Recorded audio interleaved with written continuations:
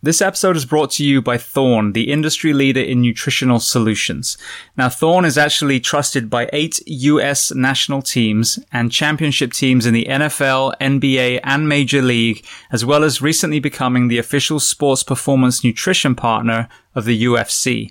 So when it comes to supplements, the tactical athlete space and the athletic space need two things. We need efficacy, meaning the products do what they say they're going to do on the label, and then we need to trust the fact that we are not going to fail either athletic drug tests or work-related drug tests. Now, Thorne has actually been around since the 1980s, where they were used by physicians and hospitals for nutritional supplements for the patients.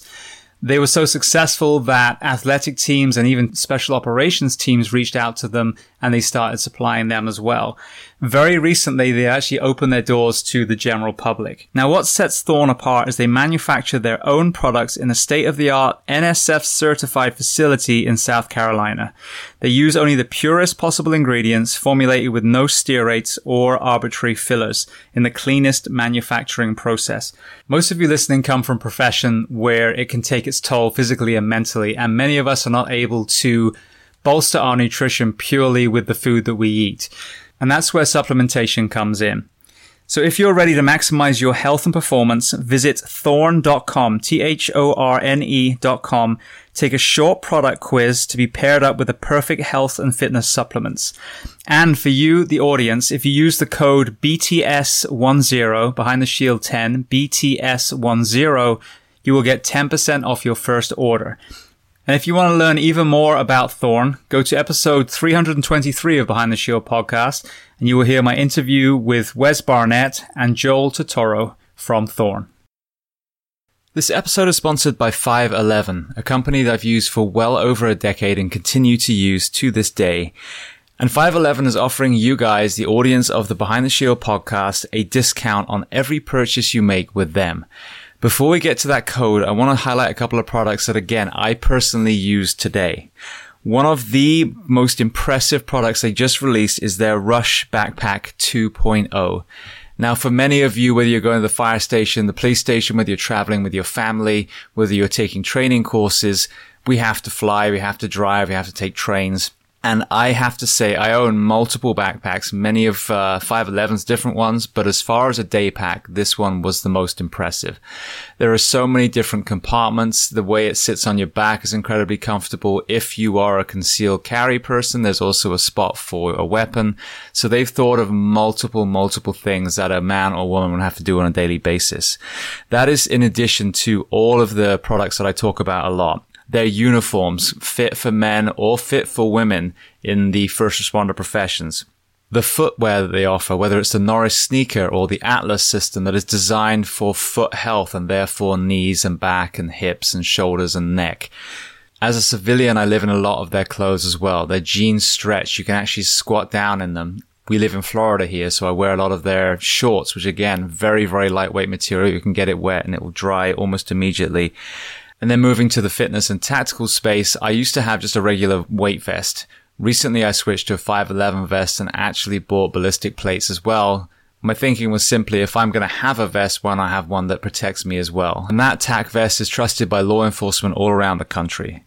So I mentioned they were going to offer you a discount code. So if you go to 511tactical.com and enter the code SHIELD15, SHIELD15, you'll get 15% off, not just that one purchase, but every time you visit their store. And if you want to learn more about 511, their mission, their products, then listen to episode 338 of the Behind the Shield podcast with the CEO and founder, Francisco Morales. Welcome to episode 464 of Behind the Shield podcast. As always, my name's James Gearing, and it is my absolute honor to welcome back on the show a good friend of mine, Dustin Hawkins. Now, Dustin told his incredibly powerful story on episode 39. I think it was one of the first times someone had been that courageous and that transparent about their journey. And it resonated so deeply with so many of you. Some of you found it much later as this podcast grew older. Some listened to it right when it first came out. And during that discussion, when Dustin talked about the injuries he had in the fire service, his mental health struggles, his near suicide, he talked about a concept called red line rescue. Well, the idea was phenomenal, and I was so excited. This was 4 years ago now, but sadly, there are so many barriers to some of these great innovations when it comes to politics, financing, red tape. And Dustin fought and fought and fought, knowing this was a solution to so many of our problems. Well, I am so happy to announce that Redline Rescue is live. I went down to South Florida, sat down with Dustin. We did the second one face to face. And he lays out the kind of last 4 years and the ups and downs, but also what this looks like and how you, planet Earth, can access this incredible innovation. You know, whether it's reaching out to a firefighter from another country just to talk to, whether it's someone down the road from you, whether it's finding culturally competent clinicians, meaning a counselor or psychologist or psychiatrist that actually understands the first responder community and is an invaluable tool. What I also want to add to this introduction, a few years ago, Dustin also stumbled across another innovation. His wife, Lynn, has been battling cancer now, and he was riddled with guilt, wondering if he had brought carcinogens into the family home. And through a series of kind of realizations and epiphanies, he looked at the leather radio belt that he was wearing and realized that we really can't clean leather. Leather is a sponge, and there's no way for us to completely decontaminate it. So as with Redline Rescue, Dustin embarked on a journey to find a solution to that as well. You know, a lot of our fire gear, we don't wear on EMS calls. We don't wear on public relations events, but we do. We wear our radio straps, and they see all kinds of contaminants. So he developed a multitude of innovation, whether it was finding the right material that was locally sourced here in the US, whether it was the laser welding that he had to basically kind of innovate himself to create a completely washable, cleanable radio strap that can literally be wiped down or immersed in a stronger bleach solution if needed, but you can literally decontaminate this radio strap completely. These straps, once they leave the fire scene, they're going to be back on our shoulders, on our skin, against our neck, touching them with our hands. So the ability to completely clean these radio straps is absolutely paramount. So the company is called Safer Straps. Dustin and Lynn are the founders of this. So this is a first responder built company as well. So if you go to www.saferstraps.com, you will see their website. And then if you use the discount code SAFER15, that's SAFER15, you will get 15% off that purchase by listening to the Behind the Shield podcast. So Dustin and his wife have brought two very, very powerful changes, one for the mental health, one for the physical health, to the fire service. And I urge you to go to both. Redline Rescue is redlinerescue.org. So for anyone listening, go and check it out, whether you are in crisis, whether you are just wanting someone to talk to, whether you're feeling 100%, there are options there for you to find peers and counselors in your area. There are options for you to be that peer or their counselor. So I cannot urge you strongly enough to listen to this podcast and go to Redline Rescue and check that out, and go to Safer Straps and check that out.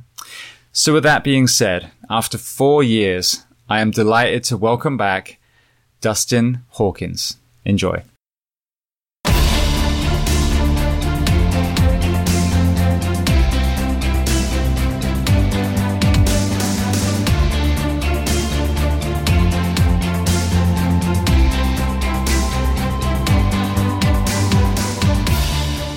Mate, here we are.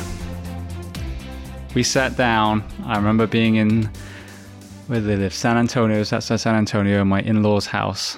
And we did episode 39 in August 2014. Mm-hmm. And now we are sitting in one of the most beautiful places I've ever known a person to live. For people listening, Dustin's house is literally like some oasis in the middle of a jungle. So, I think you're very biased, or we got to get you to travel a little bit more. No, I've traveled a lot. It's absolutely gorgeous. So when you talked about gardening as a therapeutic, outlet for you, I see why now. It's such an investment, obviously over positivity years. Through, a passion. It can be a really amazing tool beyond transference. But if you can really pour yourself into something that makes your heart feel good, And I never knew why I was doing it all those years. It was an aha moment, and I look at it now, and it's amazing. I can see every single plant, every palm tree, every hardscape, every design, and I can look at it now without running from it and remember that shift, that day, the reason that I ran into the garden, that body recovery, that special ops call, that pain, that nightmare. And now I look at it and go, man, I am thankful that we as a family had this, and that I wasn't smart enough to know why I was doing it. But now I look back and I'm very blessed for it. And it's amazing because I can remember what it was, the temperature, the time of day, the call, what it was that triggered that to run out into the garden. I love it. I'm glad to share it with you. It's amazing. Absolutely amazing. So for people listening, episode 39 of Behind the Shield podcast, like I said, August 2017, was really the first interview that I had done where someone really bared their soul, told that courageous story, told the sequence of events, your fire academy experience, and then, the boat and losing a friend, and, your own near suicide, and all these different, pieces of the puzzle. And in that conversation, at the end of it, 4 years ago, you told us about Red Line Rescue. Now, for people listening, I know everyone was firstly moved, and I got so many, messages like, dude, I was in the middle of the gym on the rowing machine. 1 minute I was crying, next minute I was laughing. People thought I was crazy. But I think everyone was inspired and just full of hope because Red Line Rescue was such a great idea. It was born out of, tragedy and your own experience. But then obviously there followed a lot of bureaucracy, a lot of red tape. That's an understatement. Yes. So what I would love to do, there's other things that we're going to get into as well. Your beautiful wife's struggle with cancer and how that, created another amazing branch to your story. But if we can recap, not your story, everyone can listen to that on episode 39, but the genesis, why there's a napkin sitting in front of us now, kind of recap that, and then kind of lead us through kind of where we were, where you were kind of really starting to formulate that idea, and then why, not why in a bad way, but the journey of 4 years, and then where we are today. I still remember that night when you called. I can tell you that was not comfortable with sharing any component of stress or trauma. And, I think that what I found is people in life can be driven by passion. And passion isn't always a bad thing. People say you have to get pissed off enough to do something about it. But that wasn't the case. It was just passionate enough. And I just didn't want to carry any more scars. And it wasn't about me just trying to improve something because it was going to be better and more tenable for me as an individual. It was, I didn't want anybody else to go through it again. And if any success came out of pain, I just didn't want another firefighter, another cop, dispatcher, UCSI, social worker, people that are in the service to serve others. I didn't want them to go through it anymore. And I remember that moment when you called and you said, you don't want to interview you. And I think I told Lynn that night, I said, yeah, I'm going to talk to this guy, James. I've seen some of his podcasts and checked it out. And I said, I don't think I'm a fit for this. And I think that moment, I think you sent me a link. I was on the iPad. And he said, hey, we're just going to kind of talk about it. And I had that moment. And I think we all have that moment in life as human beings. We're going to go left. We're going to go right. And every bit of my mind, the putting foresight into this, I didn't want to tell you anything. I think we had just started with Collaborative, and I'd only gotten up in front of a group of maybe 2-3 dozen firefighters before and even discussed, what mental health looked like in the fire service. I think before that interview, I hadn't even approached the Bureau of Training and Standards, the State Fire Marshal's office, or any of them. Let alone, gotten up in front of a group of people and shared. And even though they felt like there was safety, like I was just talking to another firefighter, and I chatted with you. I think I'd seen you, once or twice, and said, this guy gets it. I didn't want to share. what I found is with peer support, with mental health, with reaching out, with asking for help, I think we all hit that divergent. Do I actually want to share this? And what I'll tell everybody who's listened to the first podcast that I done with you, and all of the ones, and you've met some amazing and astounding lives. As they say, you can live one life for a read and live 1,000. You're a collector of badasses. I am not in the category anywhere near of the people that I listen to. I disagree, but carry on.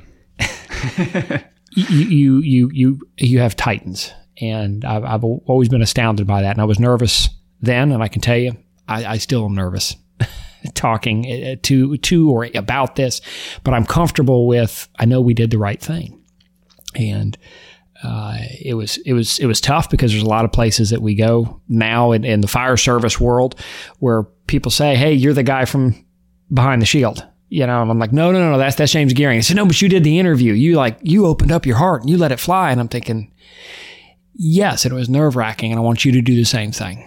Every chance you get, don't hide. I mean, you don't ever take those scars on the outside or if they're the inside and hide them. Don't run from them. And there was a lot of things. I kind of like lofty goals, of a young heart and a young mind that hadn't experienced bureaucracy. And it's been a ride. And today was the first day that we took the napkin out. I put it in a plastic bag. My shirt's still in the safe the day I was burned. And tonight, for those listeners, we are going to have a cocktail. For those of you who have substance abuse problems, do not have a cocktail. And we're going to return it back to carbon. For those of you who don't know the story, listen, and it'll make a little more sense on the first podcast. We're going to finish a shirt that's badly burned, and we're going to let a napkin join it. Because ultimately, we all are. No matter what pain, no matter what struggle, no matter what strife we are, we're carbon, ladies and gentlemen. We're beautiful, unique. Well, I'm not. You're better looking guy than me. I disagree again. But we're all carbon. So with every cell in your body, choose positivity, choose good. We're going to return it, back to that state. And it was weird taking it out tonight. In fact, I need a little interpretation from it. There was a lot of tin cane rum. And I took it out, and it was interesting, even with resiliency and mindfulness and cognitive behavioral therapy and knowing the subconscious and conscious stuff as firefighters, that we need to know this. That's why it's in minimum standards now to talk about these. But it was amazing to take that out, and I remember pen to paper. Thank you for interpreting the last part, because there was a little bit of alcohol involved in this. Just needed some fresh eyes. Yeah. I remember the night sitting down there on the porch with the bullet that was left the night that David completed suicide, and knowing that we could do a better job. And to me, this is a culmination. This is amazing. I actually get to finish this journey here with somebody that I spoke at. We brought it to life. And, the Behind the Shield podcast and all of the people that you bring in put awareness, not just in this country, but many. We've got British Columbia, and we've got I think it's the assistant. Steve I'll get his last name. It'll come to me in a minute. But the assistant to the Prime Minister in Canada does first responder mental health, has reached out and said, hey, we want a whole section on Red Line Rescue. Really? Can you give us a slot? Oh, fantastic. And that's because they heard about Red Line Rescue through Behind the Shield. Really? So it's astounding, the reach, that just sharing an idea. And, I took this out tonight, and I realized how unpopular these things were. Just going through minimum standards. I can tell you, brothers and sisters, whether you drag a hose or tote a gun or you answer dispatch or you're in corrections or wildland, it's amazing how we have these little analogies. See something, say something. Well, get fired up about it. Get ready for battle. I didn't know. I remember walking into the Florida Fire Chiefs Conference and talking about suicide and depression and substance abuse, and not in that bullshit terms. Can we say that? Do we get beeped? No. You get amplified. Not in those just pin it on a wall and drinking's bad. But I mean, walking up, and it was after that podcast. I'm like, look, if I felt comfortable to talk about killing myself, talking about seeing stuff that I knew was in the past and was no longer there, that we need to educate, we need to warn the other people coming in. And I remember finishing that podcast and going in to the health and safety conference. And, I was there with Chris Bader, the president of the Health and Safety Collaborative. And it was almost like that wind-up clapping toy, the little plastic, monkey with the tambourines. And he goes, okay, here's the deal. There's a lot of fire chiefs in there. You're going to go in and just do your thing where you just speak. And I'm like, I don't like public speaking. You could have fooled me. Oh, God, I still don't. Captivating. I still don't like it. I don't. I'd rather just have an intimate conversation or talk to plants and animals or express something with building. And I just remember walking in and, to talk about suicide. And I'm going to read the napkin because this is the first time I think you and I have ever talked about the ideas. I guess you got to see the rum stained tears and boogers and all kinds of stuff on there. But and we'll go sequentially about what that journey's been. But, I mean, just to standardize peer support. If I'd have known how big of a task that was, kitchen table counseling sessions, firefighters, they pull some crazy stuff out of their ass. We're going to change this. This is what we're going to do. And they get fired up and then they leave the station and it just fizzles out. Standardized peer support. We'll touch on how dynamic of a journey and how tough that was. And how hard it was to get my ass handed to me in Tallahassee, not realizing what a challenge it was. This is the first time these letters were ever put on paper. CAP. A clinician awareness program, to say we want culturally competent clinicians. So when a firefighter reaches out, a law enforcement officer reaches out, and they don't have a clinician say the dumb shit like they said, hey, can I touch your scars? And the longer I've been in this field in the mental health section, found out that wasn't a unique anomaly. So many of our brothers and sisters and their family members, for that matter, have gone and reached out for help, and they were that battered, broken toy that a clinician just didn't know what to deal with, and they were taking every piece of mud they had for general population and throwing it at a wall, and were making it worse. And to write that down, a clinician awareness program, not realizing how big and broad, how difficult it was to dive in to do that. My favorite one. To all of those members out there that are part of a department, if you don't realize this, you live in one of the most amazing states in this country, in this union, in it's this beautiful country that we have. Yeah, there are challenges or there are difficulties. You bet your ass there are. But we live in a workers' compensatable state of Senate Bill 376 for mental health issues for first responders. If you haven't taken time to realize how magnificent and how terrifying of a journey that was to make that a compensatable injury. I mean, I said it right here before it was even popular. Make this shit a comp issue. That's what it says. Mm-hmm. Because up till that time that we interviewed, if you didn't have an accompanying physical injury, well, you weren't broken. And for the journey that my family went through, because this is a family journey, fire service, law enforcement, it's a family journey. I'm the son of a teacher and the son of a law enforcement officer.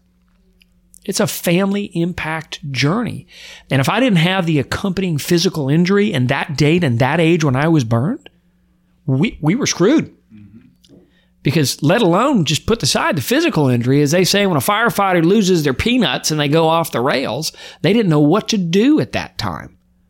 It wasn't in our vernacular. It wasn't in our conversation. And that's a whole section we're going to cover in here too about what it meant to make a compensatable injury.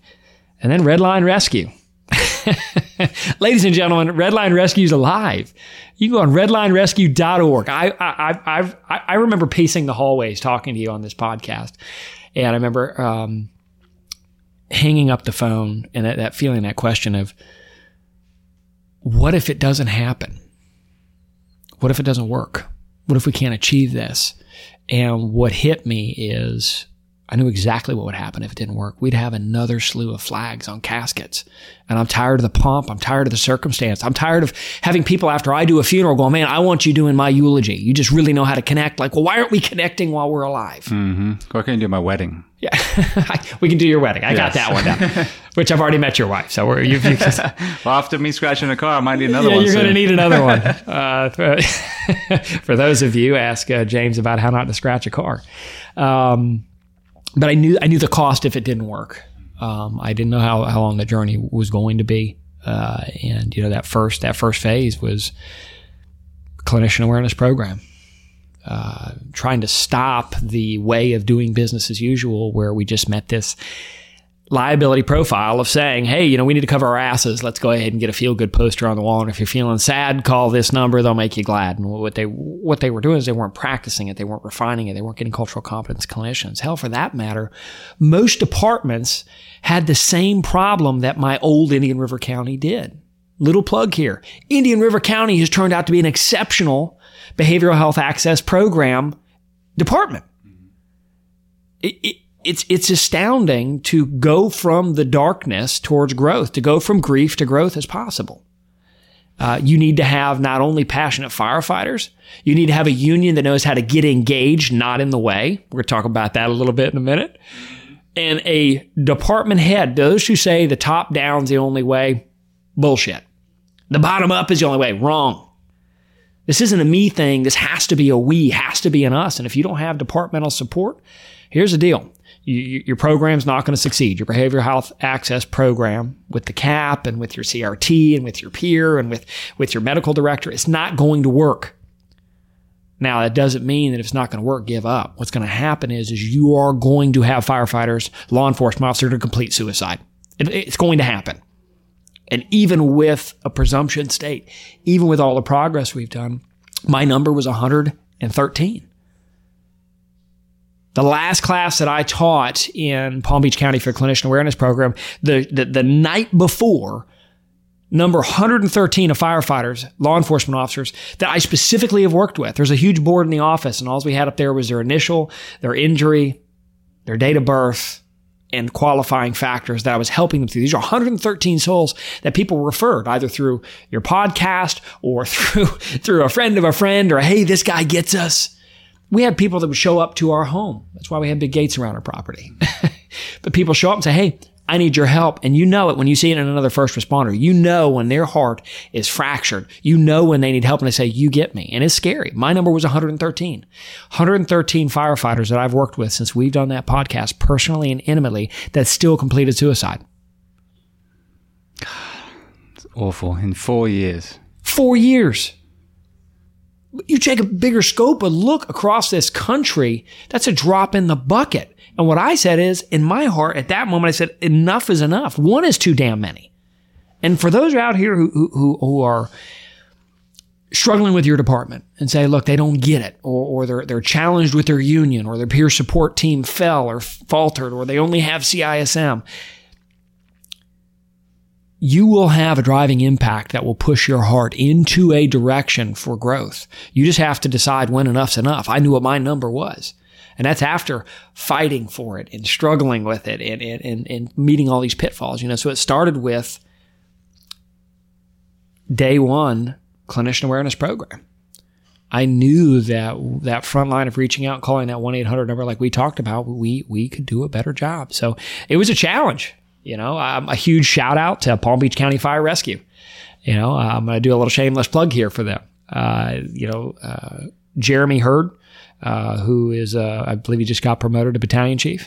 I need to get him to pay for my lunch from time to time now, that cheap joker. Congratulations, Jeremy. Yes, congratulations. For those of you who don't know, when somebody promotes into admin, they suddenly become a dinosaur and have little T-Rex arms and can't reach for their wallet. None of that's true with him. He's a good guy. He's a good guy.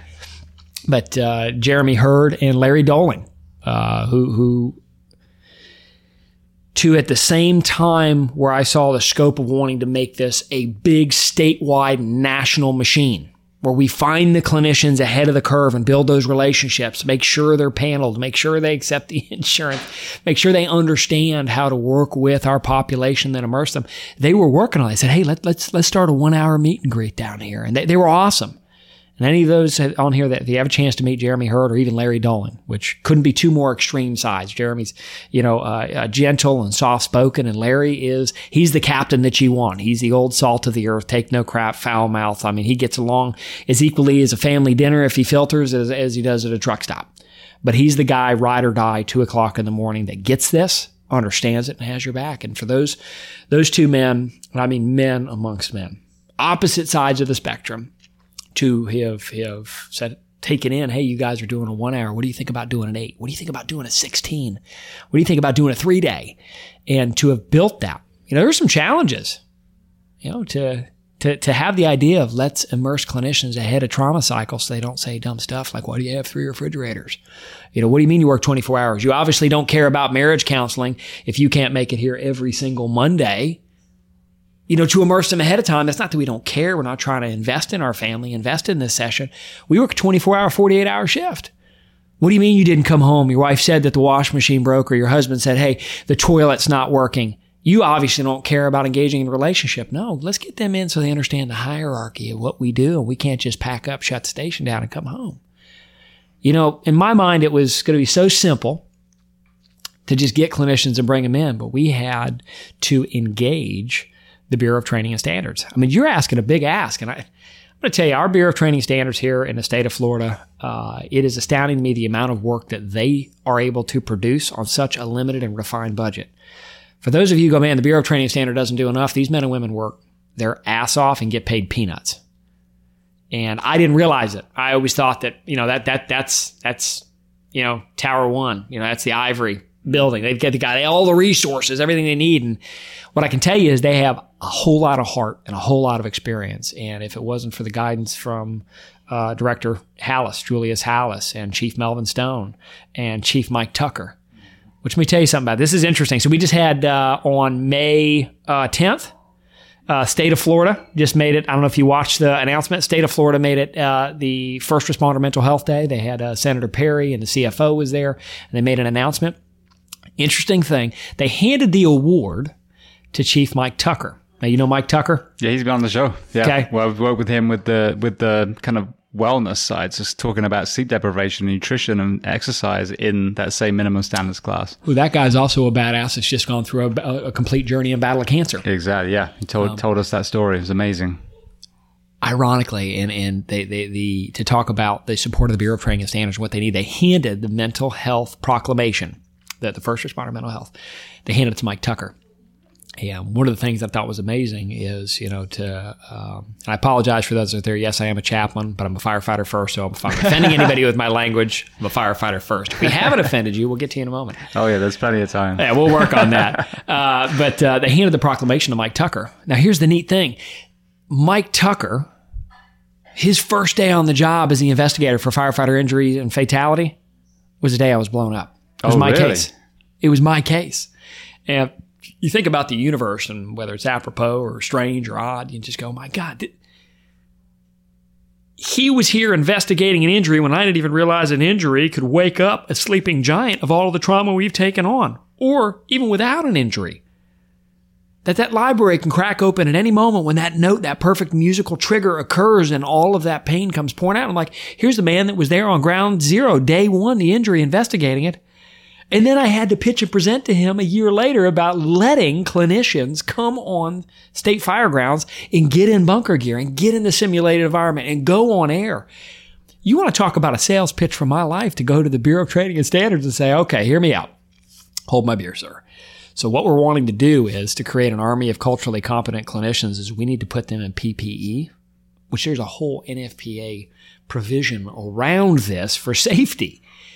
And we want to bring them on fire grounds, and we want them to perform work, task, and function, and I want to put them on air.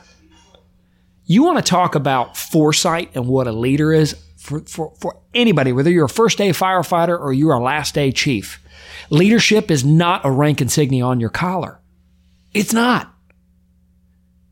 It's about having foresight, about looking introspectively and inwardly and saying, what can we do that's right and how can we move forward? Which means you're going to have to do some creative stuff that's going to make you uncomfortable.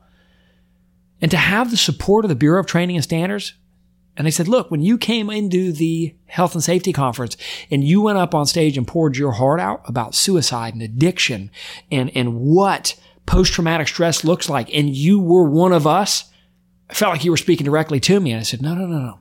Each one of you has a one-of-a-kind unique story. There's no same.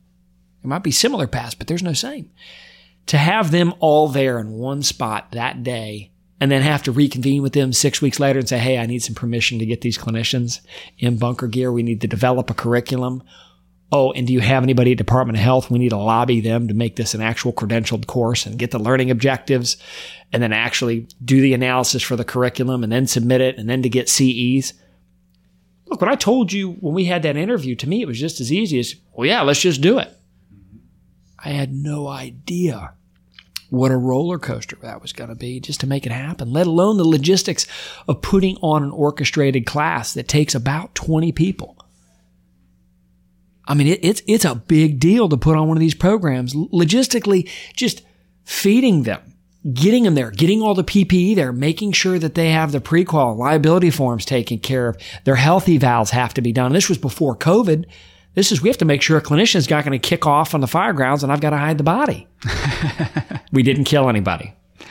Yeah. I'm winking. I'm glad that nobody sees that. In that, the thing that we learned is we needed a place to put those, and that's where the CRT came in. The clinician response team and Coral Springs, kudos to Fire Chief Babnick. Even before MSD happened, to have a clinician response team. And that's so important for all of those clinicians out there that are going to listen to this, because we're finding that clinicians that are being energized and wanting to work with first responders, they become family. And I mean, we're having clinicians out of the 150-something odd clinicians that have signed up for Redline Rescue in just a short period of time. They devote their practice to this. So Coral Springs, I mean, and I want to name the inceptors of this. We had Sean Kahn, Andrea Santiago, and Becky Trinzik. For those three clinicians to come in, and they went through one of the clinician awareness programs that the collaborative put on, and tried my best to traumatize them. I say that tongue in cheek. They dedicated and devoted their life to working with first responders and embedded themselves. So, for anybody listening who wants to know what a CRT is and download those policies and programs and what's a BHAP, another one I sketched on a napkin. That was more of a paper towel roll. We were at a conference. To put it all together so it works and ties in with risk management and HR and 376 and how to get it covered under insurance and how to force the hand of your EAPs. We could do a whole session on I could teach people how to force the hand of their EAP to comply. Coral Springs was amazing. And we're seeing so many departments emulate that now to where they have those clinicians like those three that started in Coral Springs, where now I think they have 3 or 4 or 5 just in Coral Springs, and they work for the entire city. It's astounding, which means that is their entire practice is dedicated and devoted to building those relationships pre-crisis. And you know what the amazing thing that I watch now? Other departments that have done that, and I get to walk in, and this is one of the things I've always asked, for it to be free to the end user, and I love it now, for no one to remember me. I don't want people to say this is something that, and it's why one of the things whenever you say, look what you've done, and actually you say it really nice, say, look what you've done, mate. And I'm like, that was not my voice, by the way. That it's not an I, that it took an us, that nobody remembers any one individual. Don't remember me, just forget any of my involvement with any of this. And for people to think this last one, that this is the way it's always been. That's how you know it was a success, because we can walk into these stations and departments now, and I'm watching firefighters interact with clinicians outside of the clinical setting, but actually engaging in a modality. Saying, hey, we just had this call that just happened. This is what I'm struggling with. Can I talk to you for a second? Brilliant. They're comfortable with them. It works. Yeah, let's talk about it for a little bit and let's refer. Let's get you set up with your peer provider, seeing fully functioning peer support teams. So the clinician awareness program, astounding. They're putting on, I believe they've got 2 classes this quarter. They're producing 60 clinicians a quarter, and they're flying from all over the country to take this class. Wow. Cigna, to tie into Cigna Foundation, outstanding. Firehouse Subs Foundation. There was a chief over on the west coast of Florida that wrote a personal check and donated just to make this happen, because it's saving their firefighters' lives. When you have a clinician that gets us ahead of the curve and lights their heart on fire, those are the people you want. They've got your ass. They've got your 6. They get it. Now, one of the other interesting things I've seen, clinicians, and we're working with UCF right now, they're a traumatized group. Think about this for a second in perspective. So what do first responders do? They train, they strive to help, they engage in other people's trauma, their worst day, their worst moment, 24 hours a day, 5 days a week, some of them 7 days a week. And a lot of them have to sit and rarely see a resolve. Long-term, long arc to recovery. and we're putting them into a highly traumatized population who is sustaining repeated moral injury. We are, and there's a concern that I have that I'd like to work on for the next generation, the next podcast, the concern of what the next division and generation of first responder mental health providers look like. I think you're going to see a shift, and I'm going to encourage this shift heavily with UCF, is I think you need to start taking your firefighters that get it, your law enforcement officers that get it, dispatchers, the whole 52-point first responder field. Forestry, don't think we forgot you. The corrections division, don't think we forgot you. You're all first responders. Is I think that the next generation of this, the providers that are going to be your superheroes in this, are going to be first responders that have completed their service and now become mental health care providers. Because what better way to have that working knowledge in a lifetime of it? Yeah, and I had a few of those on here, and they've been amazing. Yeah, because like phenomenal. You said, they understand. You don't have to put them in bunker gear and put them through a training. They've gone through it, and they recognize it like that. Oh my gosh, they're outstanding. So the clinician awareness program, we've put roughly 350 plus clinicians through it since 2017, 16, somewhere around there. It's astounding. You can go on redlinerescue.org and start pulling them up. We've migrated them. So that clinician awareness program is now an autonomous machine. And to build that relationship with the Bureau of Training and Standards, have it down to an orchestrated art form where we can come into one of these facilities and it's a start to finish show. Within, hands-on, in-classroom curriculum, the learning objectives outside. We did the JTA analysis and really found out what are the most impactful things that we can do to them. And I wish I would have known then we were going to have to make it that complex, or I probably would have said, hey, there's an idea. Somebody else is probably better suited than me. Now, I want to ask you something quickly before we go on, because when we had our conversation, there were so many aha moments that I got from your story. Fast forward a little bit more, I interviewed Jake Clark, who's the founder of Save a Warrior. And he really opened my mind to the impact of childhood trauma on our professions and the impact, especially, as I got more and more guests on the show that really poured their heart out, seeing the ones that either tried to complete suicide and survived, or, were stopped, like in your case right before, there was this common theme of, some sort of childhood trauma. It might be very, very extreme, might be perceived as less, but was traumatic to the individual. So fast forward again, as my little, kindergarten style brain starts processing all these amazing, stories and lessons, it occurred to me in the multiple hiring practices that I've been in that we always did a polygraph, which I learned to lie my way through. And I'd say this all the time, and it's not to be condescending. It's because no firefighter is a damn choir boy. So the fact that you want us to be a white sheet of paper when we walk through is ridiculous. So it's smoke and mirrors. And then you have that ridiculous psych test. I forget the name of it now, but the thousands of bubble questions. So the budget's already there. You're spending X amount on the polygraph person and the tests being administered. You've already done a background check. If Dustin Hawkins has a criminal record, and anything that would stop you from hiring them. What is your philosophy on, we bring these young men and women in, we put them through PT, we put them through fire skills training, EMS training, during an orientation process that we give them 3, 4, 5 sessions with that competent clinician at the front door. So they have not only ability to forge a relationship with the clinician, but also hopefully an opportunity to offload some of the trauma so they begin to process that or even become aware of it before they're 5, 10 years into their career and they have that Jenga moment. This is where I get to go. The oh my gosh, we know his true cards now. So for the Bureau of Training and Standards and listening, yes, it's a mastermind plan the entire time. The psychometric screening that you're talking about and the LEC screening that they do, I think wholeheartedly building the relationship before, requiring multiple sessions with a culturally competent, effective clinician is a must. Because if we're bringing people in with baggage ahead of time, and for anybody that's listening to this, if you're the one that's going, I don't have any baggage, you've got a ton of baggage. And I forgot my baggage. Yeah. I was in a house fire when I was 4. I totally closed it off for the last, and not like it traumatized me so much as it just got compartmentalized so effectively by my brain that when I wrote the book, I was like, oh yeah, that's probably why I became a firefighter. So even if you don't feel like you're being haunted by it, like you said, we all have baggage. Absolutely. If you can understand your why, you can change your how.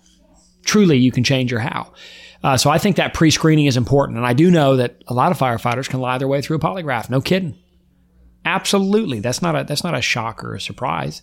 And any firefighter, law enforcement officer out there that does say, I've got a clean record. Sure, you legally may have a clean record, but you didn't get your sixth sense of humor naturally. Yeah. And you know damn well when they ask, for example, if you've broken the law, we're caught. But I would say 95% of people out there that drink know damn well there was at least one time where we were behind the wheel and we would have blown above. Yeah. Oh, absolutely. So, that polygraph, when you start thinking, you're not a damn quiet boy. Otherwise, you wouldn't go running towards bullets or into a burning building. I think the pre-screening is a huge deal. And I think you've noticed kind of my temperaments of going like this lofty utopia, like, let's do it, let's change it. Like, oh God, what else are we going to uncover here? I do believe wholeheartely you need to have a screening ahead of time. I think about, the relationship with my parents that I have now. My mom busted her ass her entire career. I remember her tutoring at the kitchen table for, $10 an hour just to put us through. I'm a recovering Catholic, went to Catholic school. And I think, the man that my dad is now is an amazing man.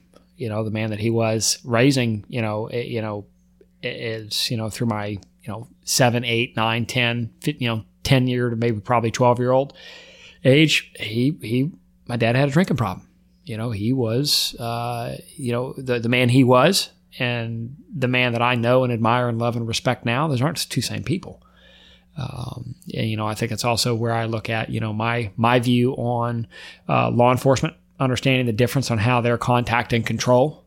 Back's always to the wall. Everything's got to be structured. Looking into threat assessing. Because I grew up in that. I grew up in that being up at 0600. Yes, sir. No, sir. Eye contact, checklist. And every morning if he would highlight out the punch list, time and expectation for that to be taken care of and tended to. And if it wasn't, you were going to catch an ass whipping. For the younger generation of firefighters out here, you can't touch me, you can't hit me. Like, man, what a different world I grew up in. There was, and at school, going to a Catholic school, you would get your ass whipped by the teacher. And then when you got home, you were going to get it again. So I look at that, and it's interesting component you talk about childhood trauma. I don't necessarily see my childhood as traumatic. It's what it was. It was the experience that I had. Did I learn some things? Absolutely. Did I learn the type of person that I wanted to be and didn't want to be? Absolutely. Do I admire my parents for staying married through addiction, through struggles, through domestics? Yes. Do I admire the man that my dad is now? Calm, soft-spoken, reserved, steeped in faith, sober? Damn right. That's a badass. Still in law enforcement and reserves? Yes. Absolutely. Do I think that impacts and affects me for the firefighter that I want to be, the father I want to be, the husband I want to be? Yeah, it does. And I think that goes right into trauma that you can take into the fire service or law enforcement. You have the opportunity for it to cripple you or shore you. And, I think it was Mark Twain, talking about living a multitude of lives, by reading. I think that for first responders, if you find that the traumas that you're experiencing are debilitating you in this career, and you've gone and you've sought culturally competent care and peer support, which we got to talk about the journey of peer support. Good God Almighty. How to change the way you interact with your home life. Seeing trauma on our job and finding out how short and the brevity of life is, the snap of a moment, you can be snatched off this earth like the hand of God. Man, you can use it to live a really energized, positive life. Or even better yet, find the people and the relationships and the things in your life that just aren't good for you and cut that bullshit out. Because you know that you can get on that truck and you may not come home. Or you may kiss your family goodbye, go off to work, and your family is gone when you come home. They were hit by a drunk driver. The smoke detector didn't work and a home burn up. Your spouse overdosed on something inadvertently or purposefully. They went to the grocery store and got shot. Hell, you've got 6th graders now that are going to school with automatic weapons. That may be the last time you put your hands or arms around your kids and just touch them and feel them and love them. Wish them the best. So putting in perspective that we have the ability in this field to take on 1,000 different traumas. I used to say, "Woof, man, that's too much." It's a lot, and it will change you. And the sooner you recognize that it will, the better you have a chance to actually live an armored and enamored and positive life. Absolutely. You do. But you have to name it, you have to talk about it. And you have to have moments in your career that when it hits you in the feels, hit your knees, be a human. Don't be a firefighter that intermittently has a human experience and all of a sudden shit hits the fan. Be the human being the entire time that happens to be a firefighter as a career, and you are going to have those calls that are going to drop you to your knees. Don't hide. I don't hide it at all anymore. I used to go out to the shop, hit my knees, get shit house drunk, hide it. And then come home and go, okay, I got it all taken care of, guys. Everything's fine. I think of that Kevin Hart thing where he makes the skit. He goes, okay, I got it. Okay, I got it. It's okay. I got it. Now it's, no, I'm hurting. I'm struggling. This is what we're dealing with. This is the call we went on. This is the real fear I have. This is the fear I have in my home. Is it reasonable, rational? Can I do something with it? And it's amazing with therapy, with practice, with meditative mindfulness and communication. Man, that on top of a library of trauma you can take on, you can live an engaging, thankful, and gracious life. Yeah, we talked about the CAP program. I'll talk a little bit about peer support. Let's do it. Whew, so all you CISM people out there, we're going to give you a little bit of a notice right now. You're going to get butt hurt. Prepare yourself. Here we go. Peer support. Let's go with the utopian. Write it on a napkin. Should be easy, right? Find a firefighter that gets me, walks like me, talks like me. We're not even talking about putting them on red line rescue yet. Because in my mind, let's train the peer supporters, get their names, make sure they're good, make sure they're competent, give them a rating thing like you can do on Amazon and put them on red line rescue. Great, right? Easy. Wrong. Holy cow. All right. So for the first 2 years of this red line rescue mission, I had more struggle and strife from established do-good intent CISM teams that backdoored, lobbied, politicked so they could remain relevant. Now, there are some really good CISM teams out there. So for those of you who are listening, your blood pressure is going up. There are some good CISM teams. For those of you who don't know it, the Mitchell model, CISM has been around at least 40 years. Okay, at least. It's been widely used, the diffusing debriefing model, the two-pass method. There are effective teams out there, and I have worked with some CISM teams, on February 14th after MSD. I remember watching it on the news and getting a call from the collaborative and talking with Chief Babnick that night. Lynn had just finished a chemo treatment. We're looking down at the streets of Miami, and I remember watching it on the news and seeing it happen, and then getting a text message, "We need you here." I'm at that point, I'm just an engineer. I'm just a hose dragger for Indian River County. I just happen to be in Miami. And they said, "We need you." That was the one time that I'm like, I wish I wasn't the mental wellness director for the state underneath the collaborative at that point. That was the one time when you're like, oh shit, I'm not the right person.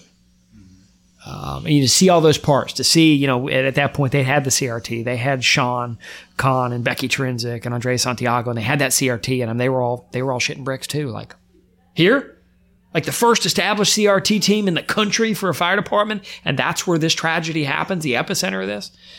Like, okay, let's try the machine out. That's not how you want to try the machine out. You don't ever want that kind of crap to happen. And so we were able to get peer support teams and CISM teams all to come in one place. And so there are effective CISM models. I want to start with that plug. There are, when they're led by firefighters or law enforcement officers, peers. Here comes the period after this. A CISM team is not a peer support team. A peer support team is not a CISM team. So when we approached the Bureau of Training and Standards, again, thank you to Chief Tucker and Director Hallis and retired Chief Stone, Melvin Stone, that we needed peer support. They said, okay, We're going to have to name it. We're going to have to track it. We're going to have to make sure the credentials are legit. We're going to have to do a curriculum crosswalk of all of the peer support training available. Then we're going to have to bring it before the council. And then we're going to have to impute it and put definitions, listing, tasking, and typing and put it into the NMAS system. I remember going home and going, are you kidding me? You talk about that moment like shaving in the morning, like, isn't there a whole division out here to do this stuff? And they're like, well, this is kind of a new field. So to have to get the nuts and bolts together to go pour through the NMAS and on our ICS system and find out that there was already tasking and typing for CISM teams and for chaplains and then work backwards in the definitions. I mean, you don't talk about me feeling completely out of my league. Thank God for Chief Vicki Shepard, who's also the treasurer for the collaborative, that's her jam. That's what she does, curriculum crosswalks. And man, did everybody come out of the woodwork. We had great companies, wonderful training programs, people that's all blood in the water and let's make money. CISM teams and the ICISF model trying to remain relevant. The IAFF coming in and trying to strong arm and say, we're the only peer support team. Oh my goodness. I had a crash course in lobbying and in politics and, oh my God. Yes. What I found in 3.5 years of doing this, well, longer than that now, but of that point, peer support. If everybody had pulled their head out of it, we're gonna do a segue. There was a speech that I gave, I think it was in Nova University, and the IAFF had come in and they said, we are the only licensed expert peer providing peer support training entity in the country. What I realized is everybody was just making up terms, and if you're the first and you make up terms and you said it with affliction and conviction, screw it, you must be true.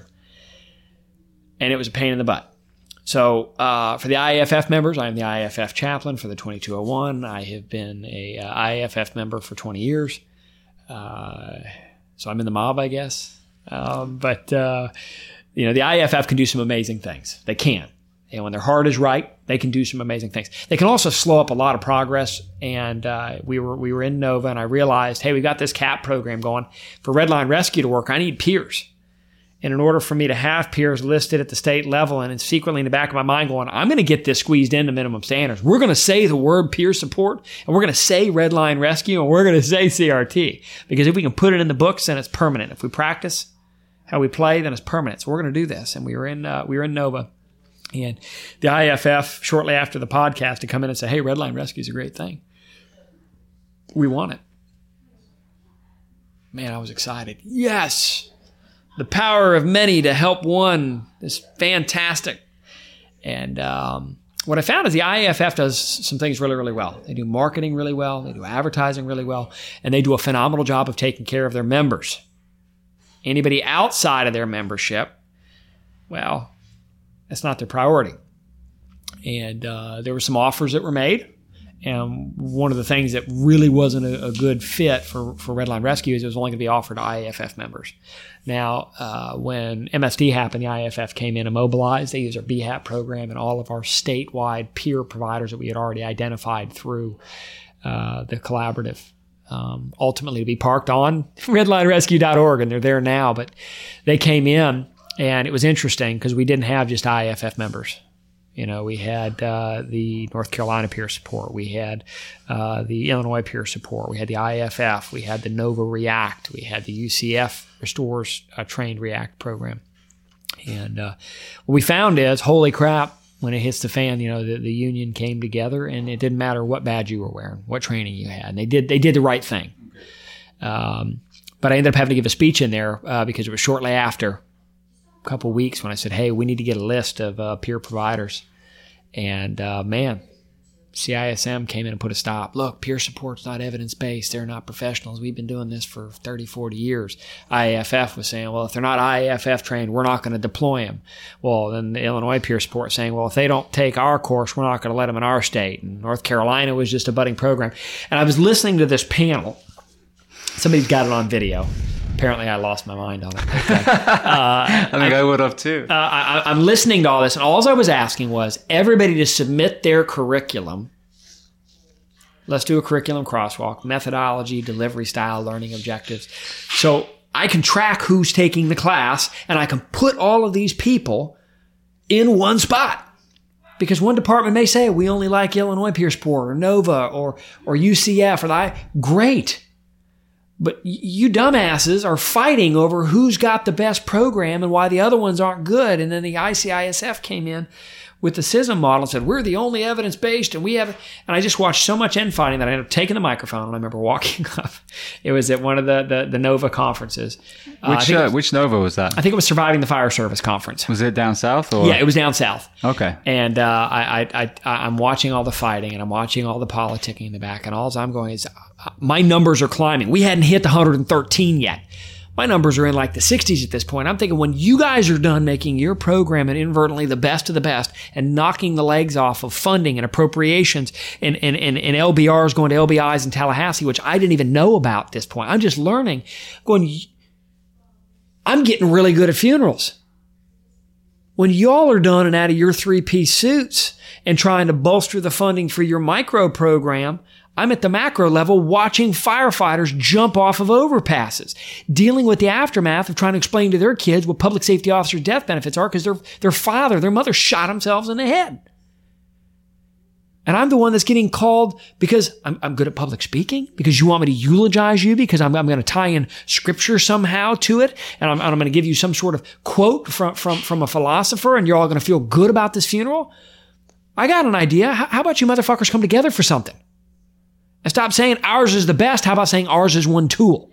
And we're not one size fits all, because we're trying to serve a constituency that's as dynamic as any other public service in this world.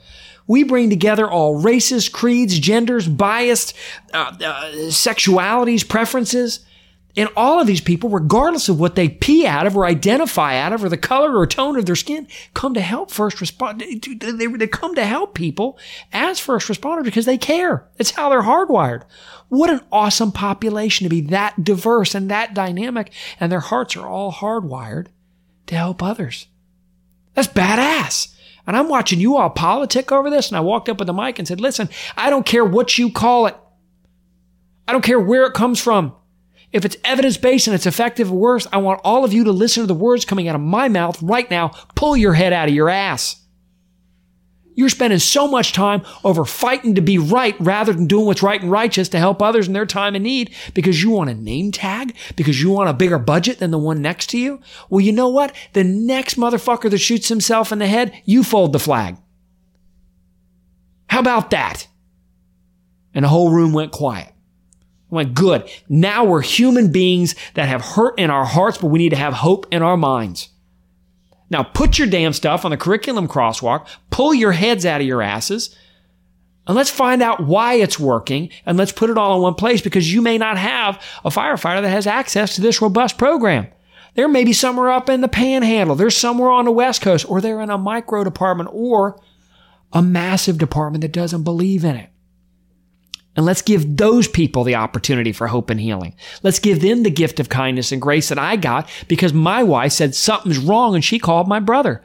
And he showed up. And by the gift of grace and God, I just got found. That's all it was. I got caught.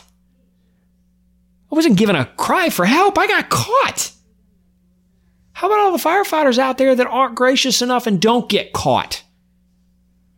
Or ask for help, and worse yet, ask for help and don't get the help that they deserve. So they finally took control over something. For all of those firefighters and law enforcement officers out there, when somebody says they've committed suicide, and I'm starting to hear first responders now change their vernacular, and it's neat to see it loop back around where we put it in curriculum. And I harped on this for 20 minutes at the State Fire College when we taught it for the first time. Change the way you speak and you'll change the way you see the world. It's an absolute fact. Change the way you speak, you'll change the way you think, you'll change the way you live, the way you interact, and the world around you will follow. If you don't believe it, turn into an asshole and watch how your friendly circle dissipates. Turn into a hopeful, optimistic, kind-hearted, soft-spoken, loving person that amidst trauma and adversity brings connectivity and community, and watch your circle grow. It's a real thing.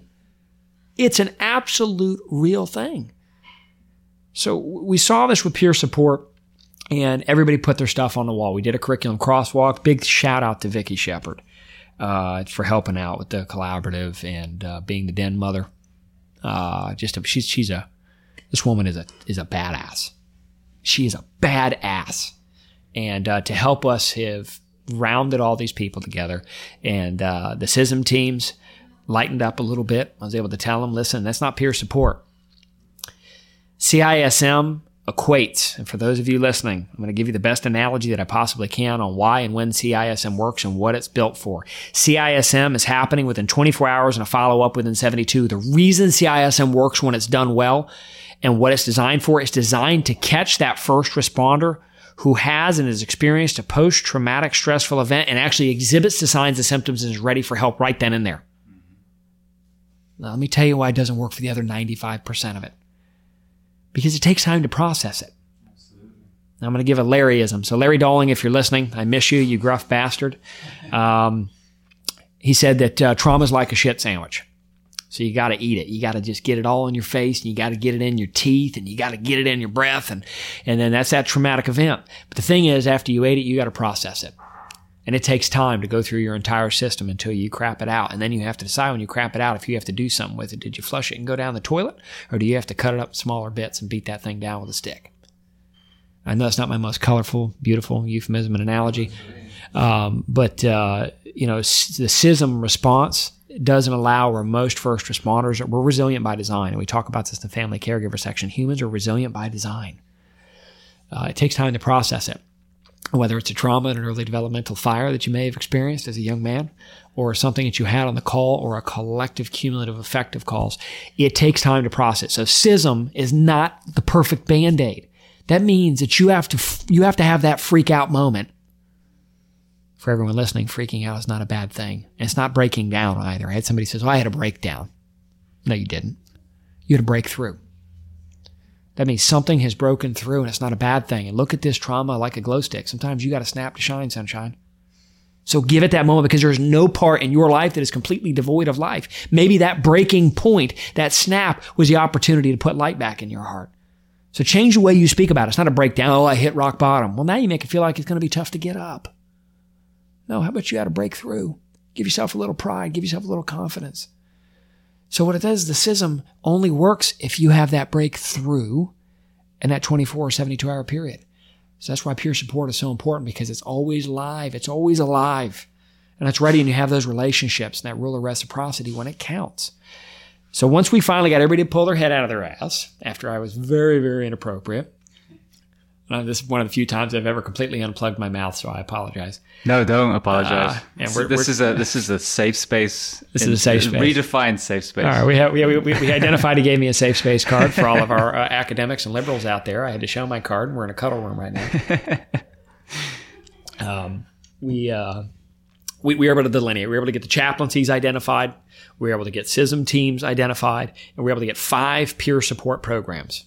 And it was amazing. We got 5 of them, crosswalked, added into the NMAS, and then Florida Fire Chiefs, huge supporter of the collaborative and Red Line Rescue, said, okay, well, now we need to make this deployable for large-scale assets. That was a whole nother, oh my God, now we got to do typing. And I always kept feeling like I was drifting away from Red Line.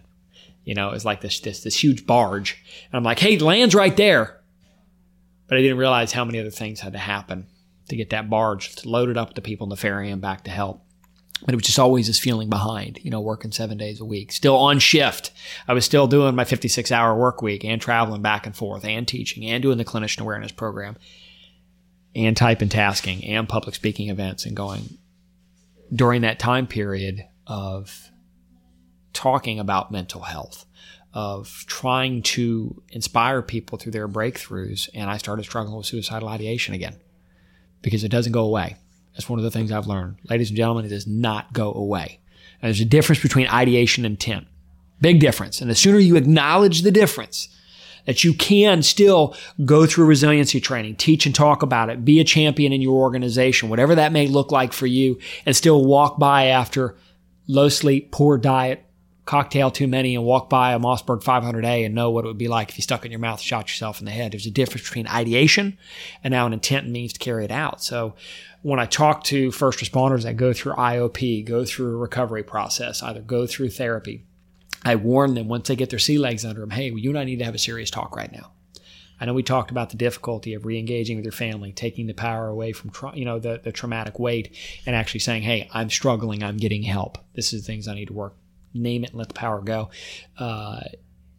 One of the things that you're going to have a tough time with is when you come back to shift or you go through a workers' comp case, which we're in Florida, we can do that now, which is amazing, is that I warn them, hey, you and I need to have a serious talk. This isn't going to go away completely. And I'm going to teach you a few things that when you do have those thoughts that you can do to do a self-check. Where are you at? Are you back to abusing substances? Are you not exercising? Or are you not communicating? And when you have that moment, let it be that trigger, that snap to shine light to go, hey, I need to get back to the things that work. And it was tough, right around that midst of, hey, we got an awesome clinician awareness program going. Look at all these clinicians that are coming in. I had no library place to put the books in the library. Like Redline Rescue's over here. We got to get this thing going. Like, let's go, people. While still doing funerals for firefighters reaching out. Like, okay, now we got peer supporters. Now I need to take these firefighters and I need to get them into a model. Put the books in the damn building, people. Getting pulled into the en masse. And I think you and I had a talk, I probably shouldn't say do your voice now that you know I can. No, please do it. Like I said, this is a safe space. So Mike, how's Redline Rescue going?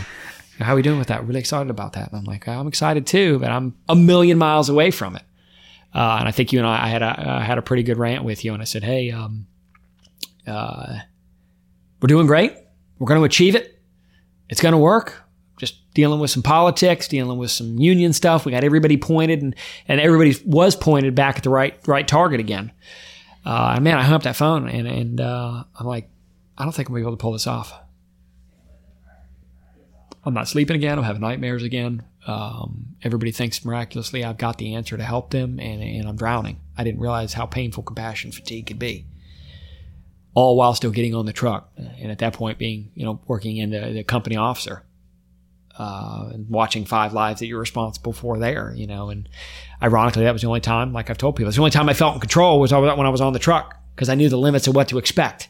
No matter the crazy stuff we saw, I knew the limits. So I didn't know. There was some doubt. The political side, when we're talking, in Tallahassee, absolutely. We never had a doubt. We were always focused. We were, goal-oriented, task-driven. We had awesome support. And we did.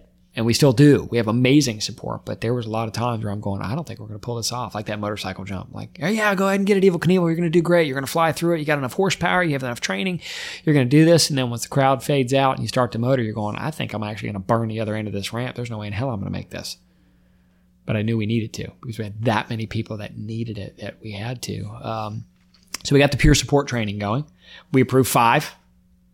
We had Illinois peer support, North Carolina, Nova Southeastern, the IFF, UCF, that were incumbent for our academics, which was cool to have, universities come forward. Yeah.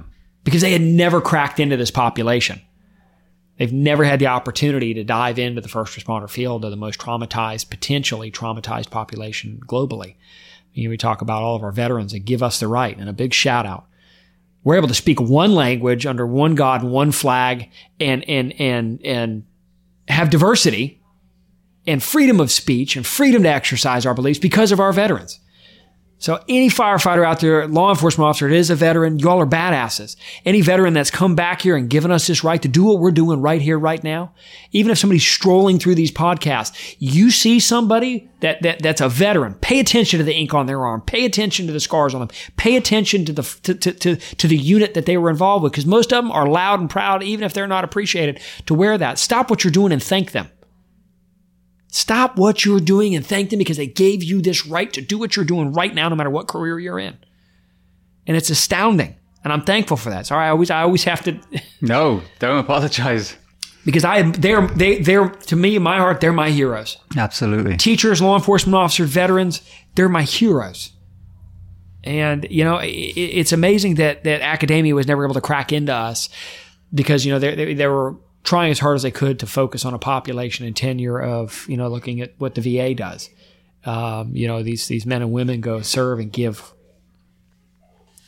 They don't come back the same. Especially the last 20 years. Hell no, they don't. And, for talking with academia, I said, well, you guys have looked at first responder field. They're like, no, we've been focused so on the population that's working 2-year, 3-year, 5-year, 7-year, or 20-year out, enlisted, and trying to crack in there. We never realized what it would mean to work with first responders that are constantly flipping back and forth, switch on, switch off for 30, 35 years. So amazing for Nova Southeastern and University of Central Florida to step up when it wasn't popular, it wasn't funded, it wasn't discussed, and to divert their programs to go, hey, we got something here. See, it's interesting because that's where Becky's going to school. So I'm going to have to go learn more about that too. Fantastic. Get someone from there on here. So she's going to be going to Nova? Yeah. Fantastic. She needs to talk to Dr. Vince Van Hasselt. Vince, we're going to give you a shameless plug here. And I'm also going to talk about Dr. Beidel and UCF Restores. But Dr. Vince Van Hasselt, hostage negotiator, cop, amazing hairline. We call him Steve McQueen. He always looks like he just came, finished that unbelievable motorcycle ride on a Royal Enfield or BSA and rolled underneath razor wire, popped up from the Germans, and his hair looks tight. The Great Escape. Yeah. Love it. I love it. So for those of you who haven't watched Great Escape and don't understand the analogy for that, you need to. We're missing modern, the cinematography flair in modern age is nothing. Steve McQueen's a badass. But I do call Vince Steve McQueen. But Nova Southeastern and their training, suicide prevention, and their REACT training is phenomenal. And Vince, Dr. Van Hasselt, has just been a restorer of faith in academia, which I didn't realize. You want to talk about red tape in Tallahassee, you should see academia. Really?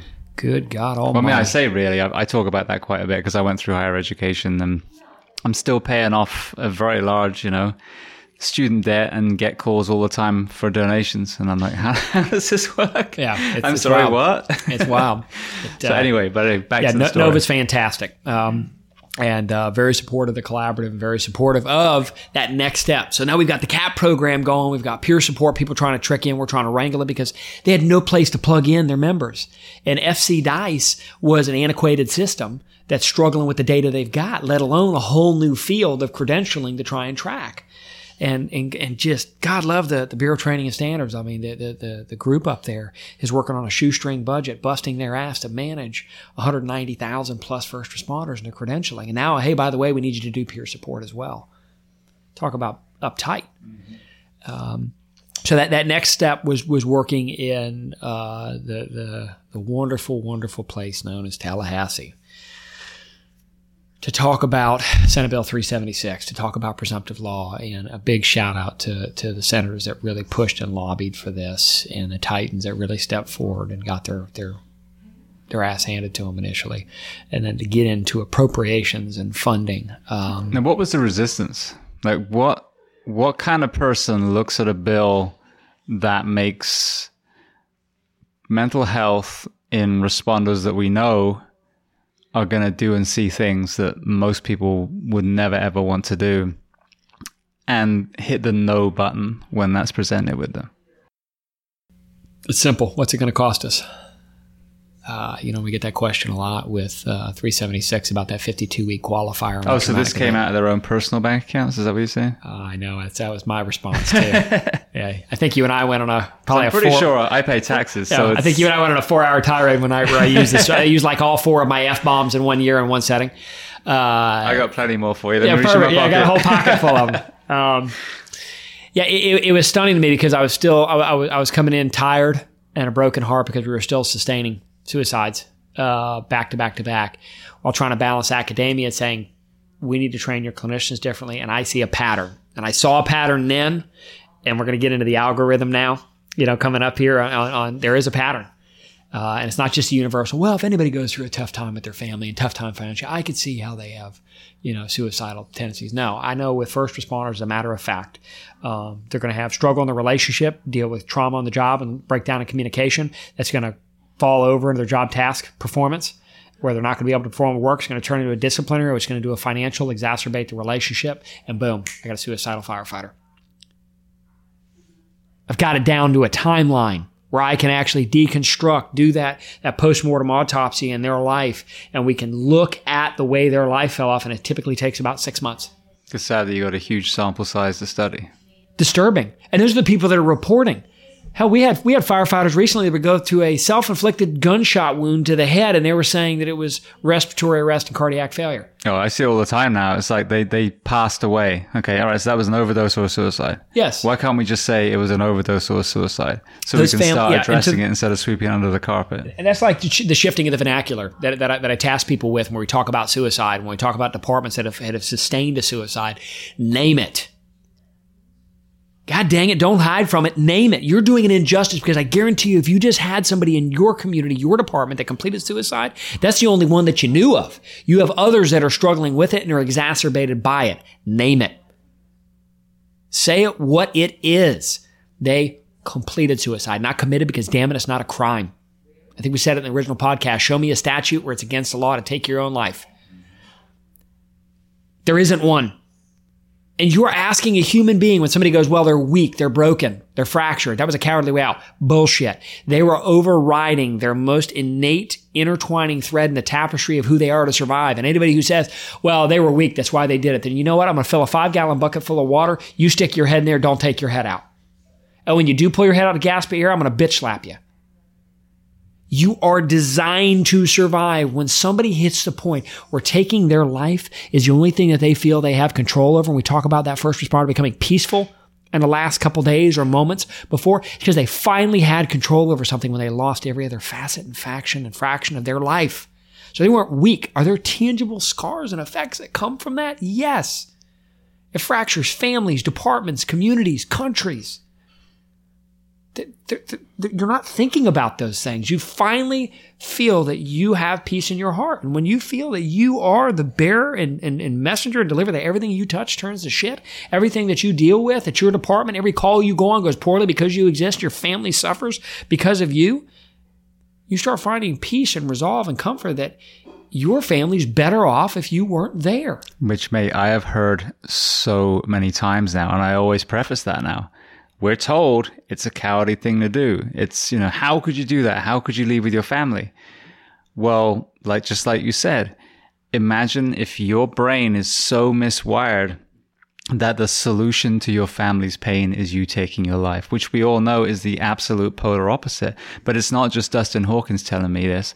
I have had probably 100 people on this podcast that either jumped, like Kevin, or, survived, like Emma Benoit, who shot herself and ended up in a wheelchair initially. All those people said the same thing. I felt like I was a burden. And obviously there's I wanted the suffering to end, which is the other thing, but I felt like I was a burden. So at that moment, in that distorted state, it was a selfless act, not a selfish act. You're damn right. Absolutely. That's why when we go back and we see, all the credit card debts transferred to the deceased. I went and made sure my life insurance policies were in order. Looked at all of the different facets of shooting myself or overdosing or hanging myself. And that's where, diving accident. I was perfect. Nobody's going to think anything. The only people they're going to know is Lynn when she finds a note. She's going to protect me. And she's protected. And we look at those firefighters of looking and preparing to protect their family where we're so consumed with that point of that immediate void of that loss of life that very rarely do people get all of the facets of all of the things that they did before leading up to it.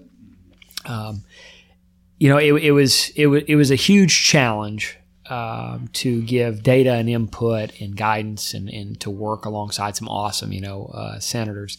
One of them, Senator Book, just to have pushed as hard and backed pushing 376. To see that come to fruition, to know that, we were in the definition of PTSD. And I know we've talked about this before, and I talk about this in classes, and I put up the DSM-5 where it was listed. And we were referenced as the population as the poster child for post-traumatic stress disorder. It literally, we used to read, experiencing and witnessing, egregious bodily harm or injury, or repeatedly experiencing or individually experiencing traumatic events that much like a law enforcement officer or firefighter. We were in the definition. Like, we didn't even know it. Like, hey, we were the ones that they were pointing at, as, by the way, when we say you had PTSD, you're probably screwed up like these people. And we were in the Truman Show the whole time. We didn't know people were looking at us like, hey, by the way, these guys are really messed up. Shh, don't tell them. Let them know. We're using them as an example. Don't shake the ant farm. I think they're sleeping. Yeah.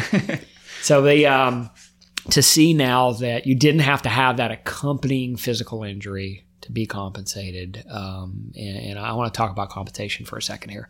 One of the big holdups when we'd originally presented this to the Florida Fire Chiefs and the association is, okay, well, now everybody's going to have PTSD. And, when I talk to people about PTSD, I said, look, everybody's going to experience post-traumatic stress. You are. Whether it's very neutral and minute, you can't even spike, the endorphin and the cortisol, dump in your body, and the norepinephrine response. You experienced a traumatic event. You may not see it as traumatic. Your body responded appropriately, okay, or inappropriately to what is your normal life that you want. It doesn't mean you're going to have PTSD. It's not herpes. It's not like you're licking doorknobs and toilet seats. So you can unmask for this one. Welcome to 2021. The challenge that we were fighting is if we make this a presumption rule, it's actually a presumption law, and we have a bill to support it, well, now we're going to have a bunch of people that are full of crap. Everybody's got PTSD. And you know what? They were right. We had a lot of people that came forward that were full of crap.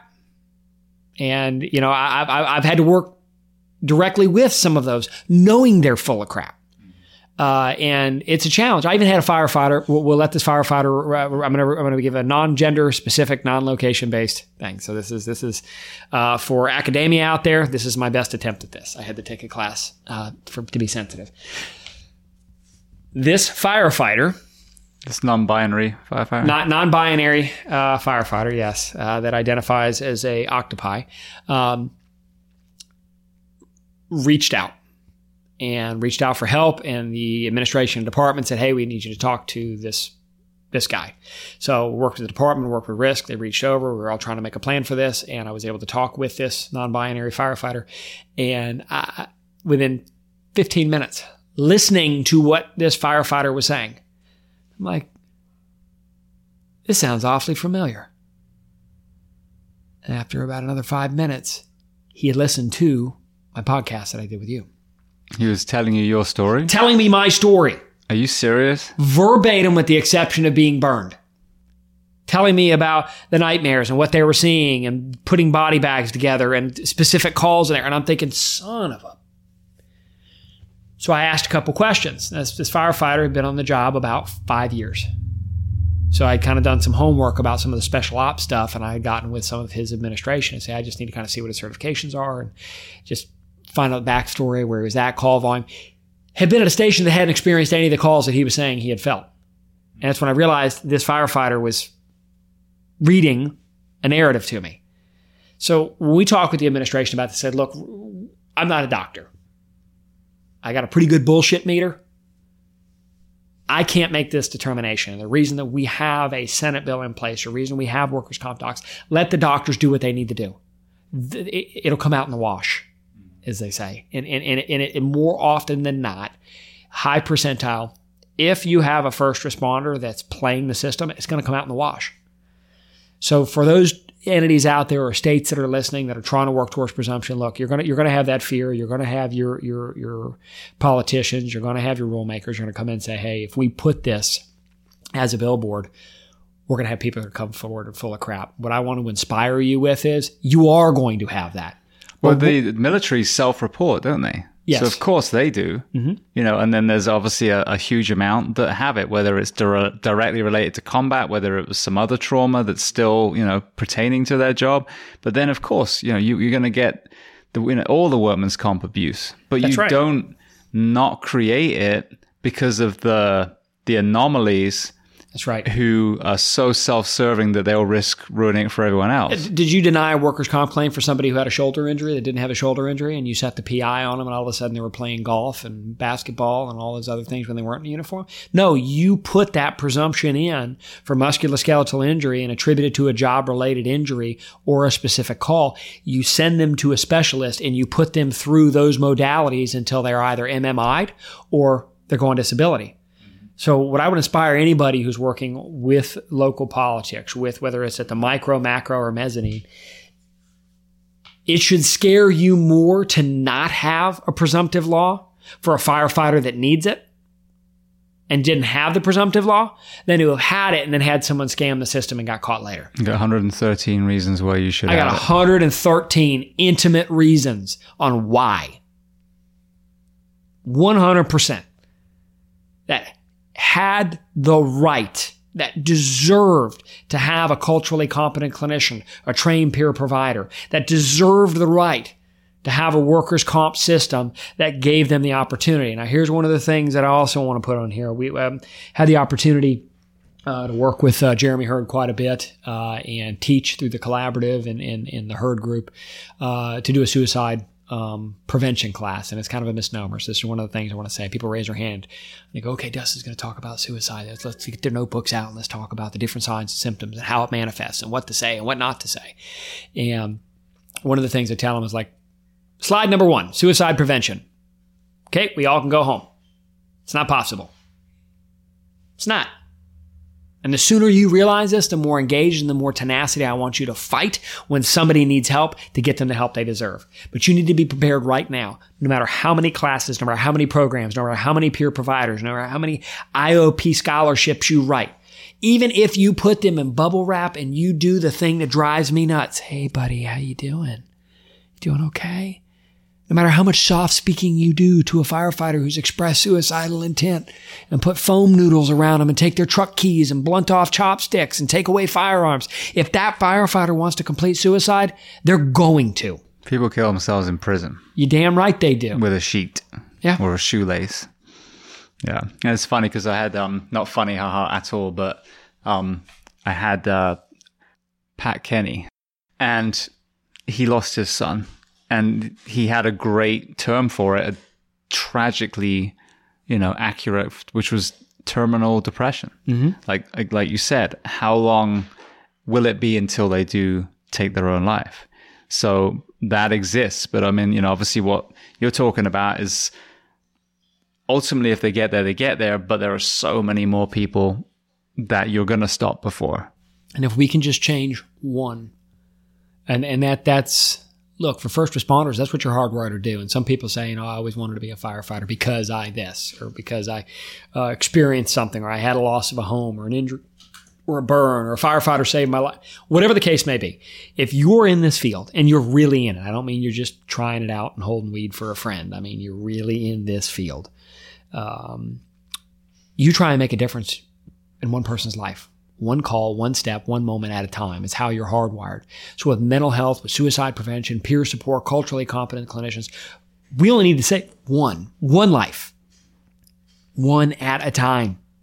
And that's the only way we can do this. And that was every morning, whether it was getting off of a back-to-back 48 or working the 56-hour work week and running a business, working at midnight, making straps while everybody else is sleeping, going back and forth through chemo with my wife and driving down to Miami and then heading to Tallahassee to go and speak and then teaching a CAP class and going, I've been up for 18 days and I'm only getting 4-hour blocks of sleep. It was that moment, and I'm not encouraging this kind of behavior by any means.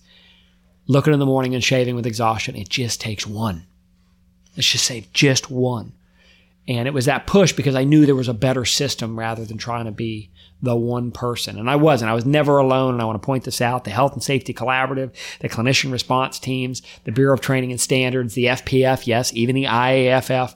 Once everybody put their heads together and pointed in the right direction of saying, we just need to make a difference for one at a time. I was never alone, and it was never an I thing. It was always a we and us for support. Is what I realized is we needed to just push a little bit harder, and we do that really well as firefighters. Just push a little bit harder. And my favorite saying, I just. That's dangerous. That's some dangerous terminology. Well, I just. No, you don't. You need oxygen. You need water. You need affection, love, and connectivity. That's it.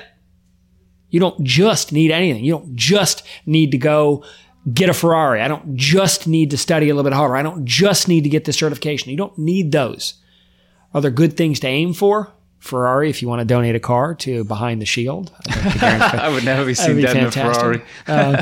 My Nissan Sentra is perfect. You like that? We're just trying to plug that one in there. We just need something fuel efficient. The I Just methodology, I always had this picture in my heart of we need to get Redline Rescue because one person cannot be the everything for everyone. And I didn't mean that with me. I mean, I'm just thinking about every peer provider out there, every clinician. If we don't get a bigger system, once we've pointed this giant spotlight on it, I'm going to kill them all. I'm going to overrun the clinicians. I'm going to beat up the handful of peer supporters, and we're going to collapse this system as a whole. We have to think bigger picture. And that's where, that other side of that napkin came in. At that point, we had clinician awareness programs running quarterly, Cigna Foundation funding it, had an army. Oh my gosh. I mean, we had an army of people and still do with the collaborative that are continuing to put this class on. We had multiple clinicians invest in that and organize it and make that program awesome. To look at, Sean Kahn and Andrea Santiago and Becky Trinzik to step up and help with that class the way they did is astounding. And so that's going on one side. We're putting these clinician awareness programs, populating lists of clinicians that are on fire. I mean, they are, and I guess I can say that, on fire, right? I mean, I got the scars to prove it. On fire about this. And then peer providers. We're watching peer classes populate. We're building this list. And then now we're working into a presumption state. Lynn just came around the corner and gave me the face. I'm not supposed to make any burn jokes. See, she doesn't like, so for all of those listeners that thought that the bacon man that everybody made, Lynn does not find that shit funny. And Jeremy Hurd made a mistake that almost got him killed one night. We were sitting at dinner one night and we were talking about, hey, when's Redline Rescue coming? And we had taken a couple really heavy blows along the way of trying to find, will the Bureau of Training and Standards hold it? No, we can't because, they're going to be in charge of managed medical care. Do we give it to Cigna? No, because then it's marketing. We can't give it to the IAFF. They only represent one. Let's go to academia. And the first time we went to UCF, they couldn't take it. They had too many other programs and projects going on and couldn't take it. So we had just sustained blow after blow of like, okay, great, we've got these clinician programs. We came over all these insurmountable odds of putting clinicians on fire grounds and getting all of these learning objectives and getting to where we can provide CEs for licensed clinical social workers all the way up to PhDs. Mind-boggling. Firefighters teaching. I'm like, wow, they'll let anybody teach these guys. I say that tongue-in-cheek. They have an awesome curriculum that's been developed over years. Then, we've got the peer support. Now we need to get Redline Rescue. I need somebody to write my algorithm. I need somebody to take this sketch on this napkin and write this rule engine. And, I got a bunch of firefighters going, rule what? I said, well, it's an algorithm. It's a rule engine checksum that if we take the science of trauma, because there's a pattern, because I'm doing these funerals, I know there's a pattern. I know there's a pattern that I went through. I know there's a pattern that I'm watching all these other first responders go through. And if we put math to this, we can identify at what point, at what exposure, and what pain is a threshold that's going to put them at alert level. I know there's a math to this. And if we get somebody to write the rule engine, then we can launch this website, having no idea. Listen, I've never launched a website. I've never written code. I've never written rule engines. I've never designed. I'm thinking, okay, we did all this. And I remember sitting at the computer going, well, I guess I got to figure this out. Big shout out. I had a company called Growth Squad that came in to help me write the wireframe. John Paquette and Jeremy Harris, civilians, both of them. And we actually sat here. I told them, I said, hey guys, this is what firefighters go through. And we talked for almost 6 hours. I need to write an app, basically like a dating app for firefighters, but trauma. So I need you to help me design something and write a rule engine to list clinicians, give them a rating and value, list peer providers, give them a rating and value, like type, experience, exposure, injury, religious beliefs, rank structure, file, training. And then I need to do a GIS mapping and I need to drop them into a pin and allow a firefighter to access it confidentially for free, anytime, any day, anywhere. I need it to look good. And both of them have tears running down their face when I tell them, and I'm showing them pictures of firefighters just that week that I've worked with that have killed themselves. This is what happens. This is your why. And these two men stood up from Growth Squad and they were like, look, we do marketing and business design and oh my God, yes, we'll do this. And they did it. And then built this wireframe so I could go back to the Bureau of Training and Standards and say, this is what we're doing. This is what we need to do. And I remember that night, we talk about the joke. We'd gone to UCF, and they're awesome program. They do the UCF Restores.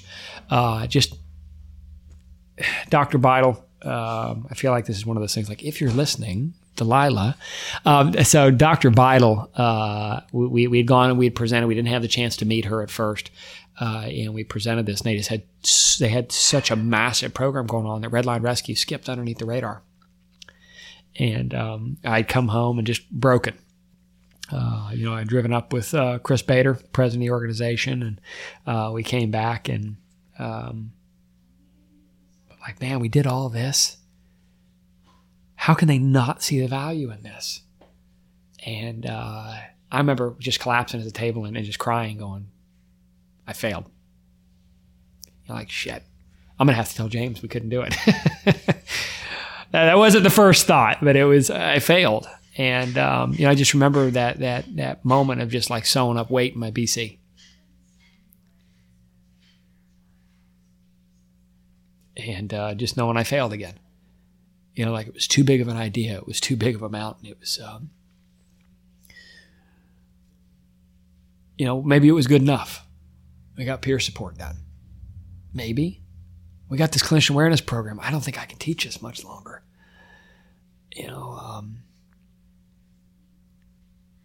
Like, man, we got through this. We're battling through cancer. I spent damn near a year, my wife not even remembering my name. I can figure that out. I can figure out how to do CAD design and patent a laser process to make a product to help reduce risks to firefighters so they're not bringing carcinogens home from the IDLH. Man, I gave Lynn cancer. I wore a leather strap and brought this shit home and hung it on a key hook.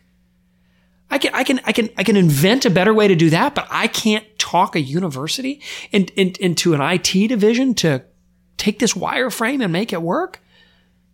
Like, you want to talk about feeling like a piece of shit. Because it wasn't, I fell short, what are people going to think? It's, I'm going to have to hear the bagpipes again. Another marriage is going to fail. Another asshole is going to hand somebody a generic EAP brochure, and there's a firefighter out there, a law enforcement officer right now that's calling some first-year postdoc grad student that's going to start crying and going, I've never heard something like this. And it's going to be a firefighter that's going to complete suicide because we didn't do a good enough job.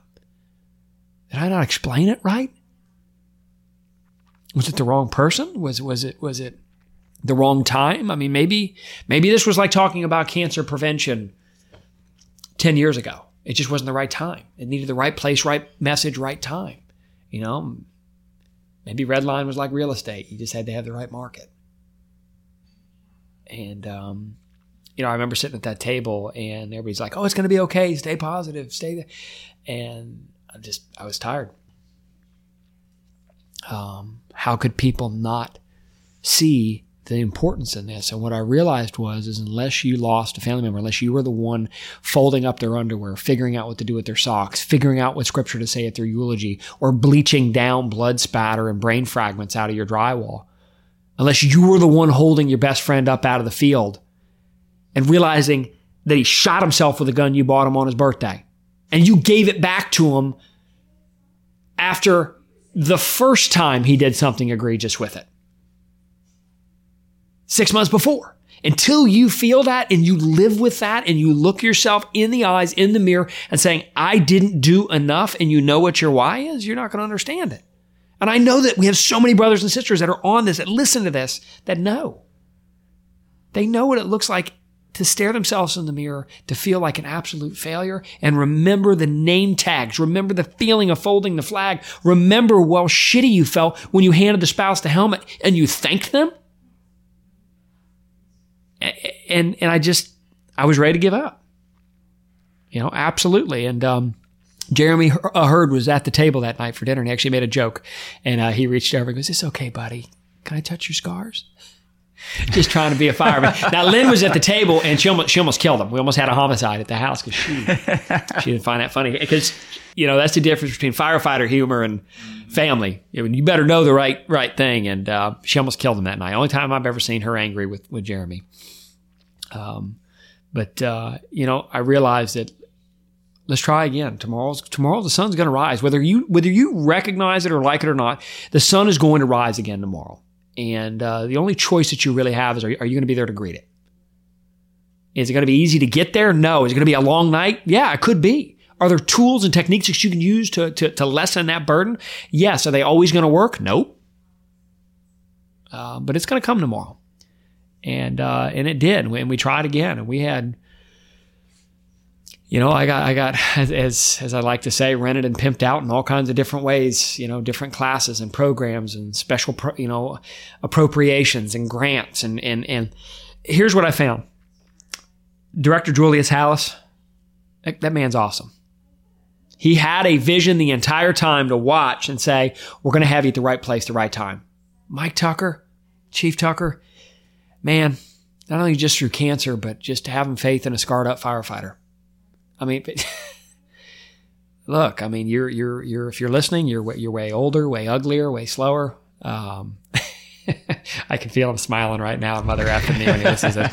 But you had faith in a firefighter that talked about feelings when it wasn't popular and appropriate. And I thank you. And leadership, my new chief, Chief Stone, Chief Tad Stone, and Chief Melvin Stone from retired from Bureau of Training and Standards.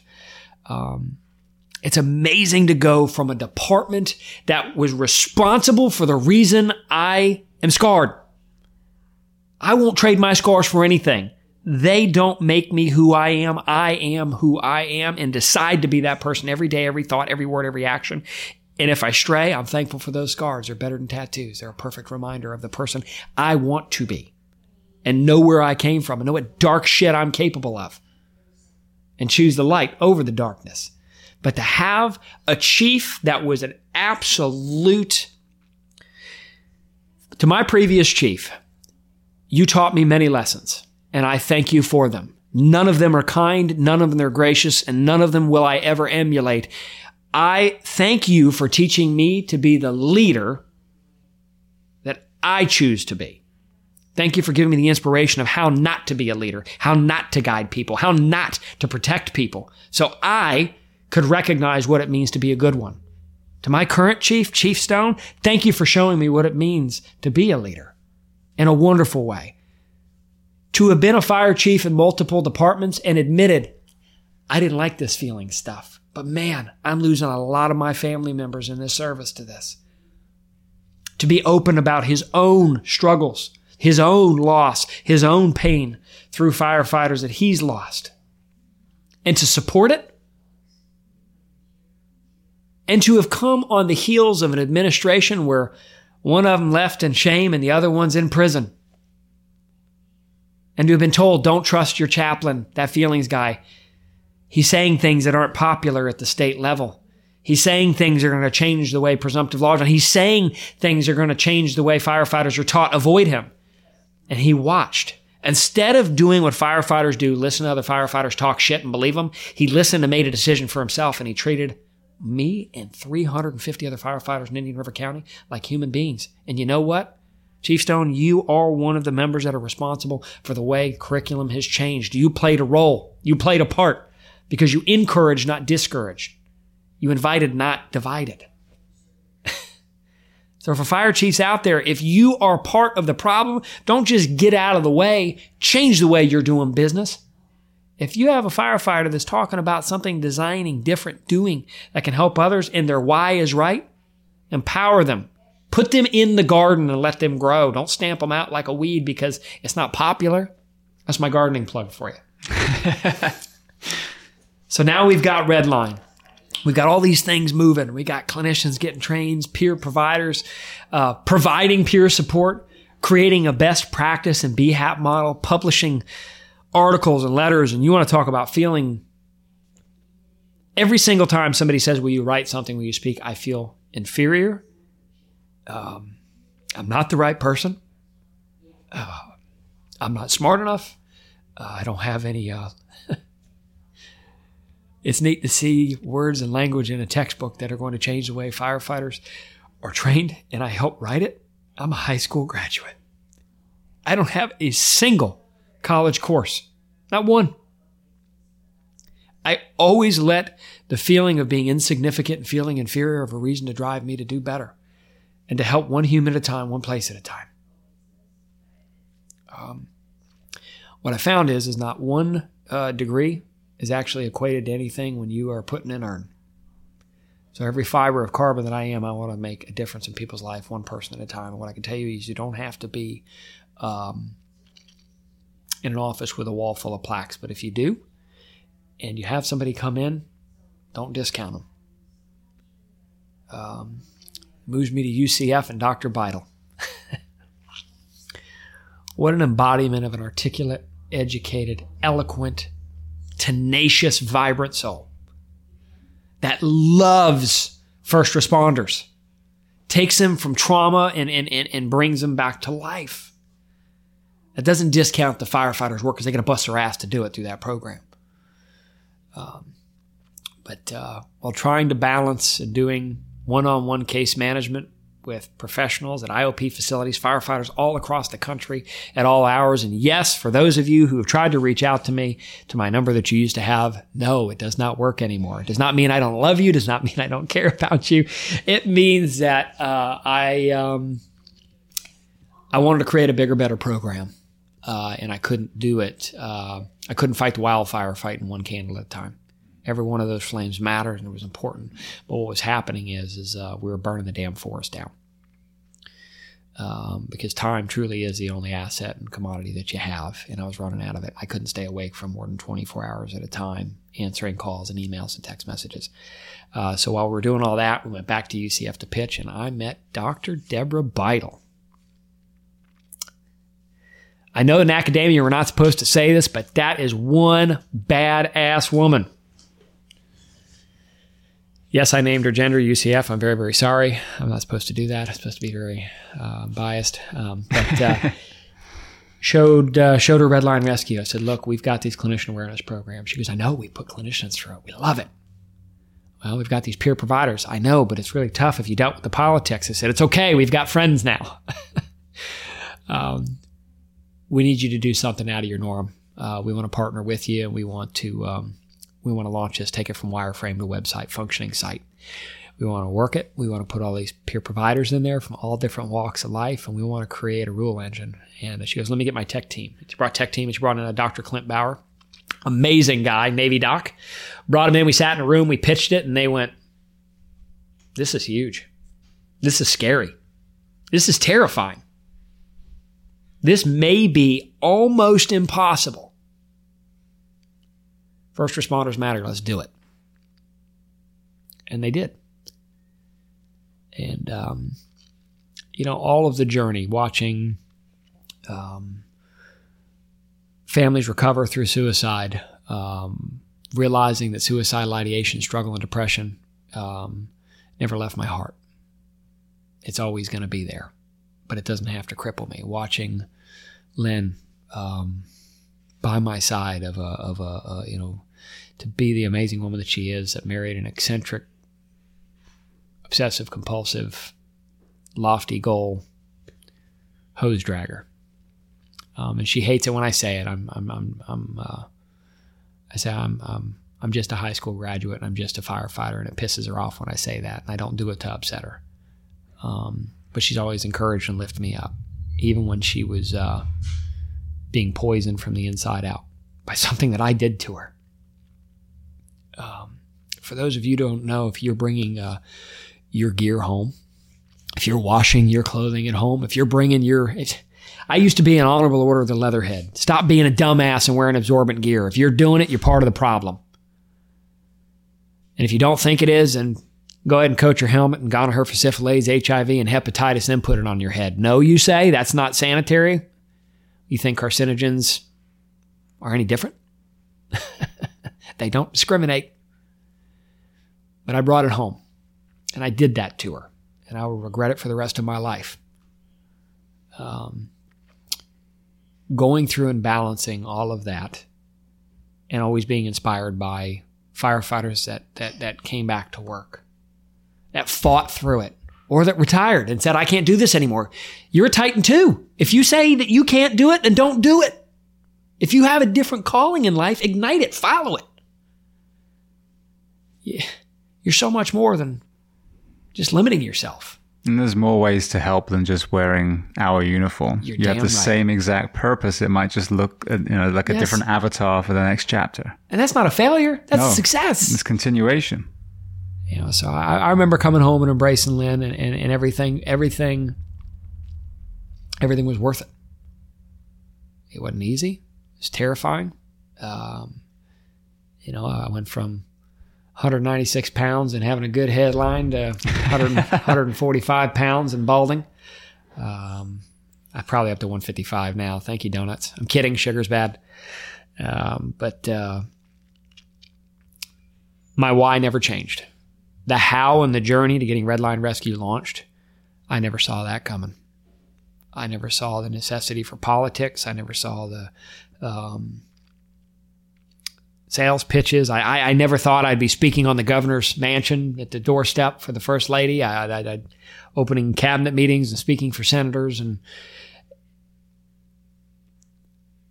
every time that one of those new roadblocks came up, people would say, well, thank you. It was eloquent, or that attached to me, or that spoke to my heart, or thank you.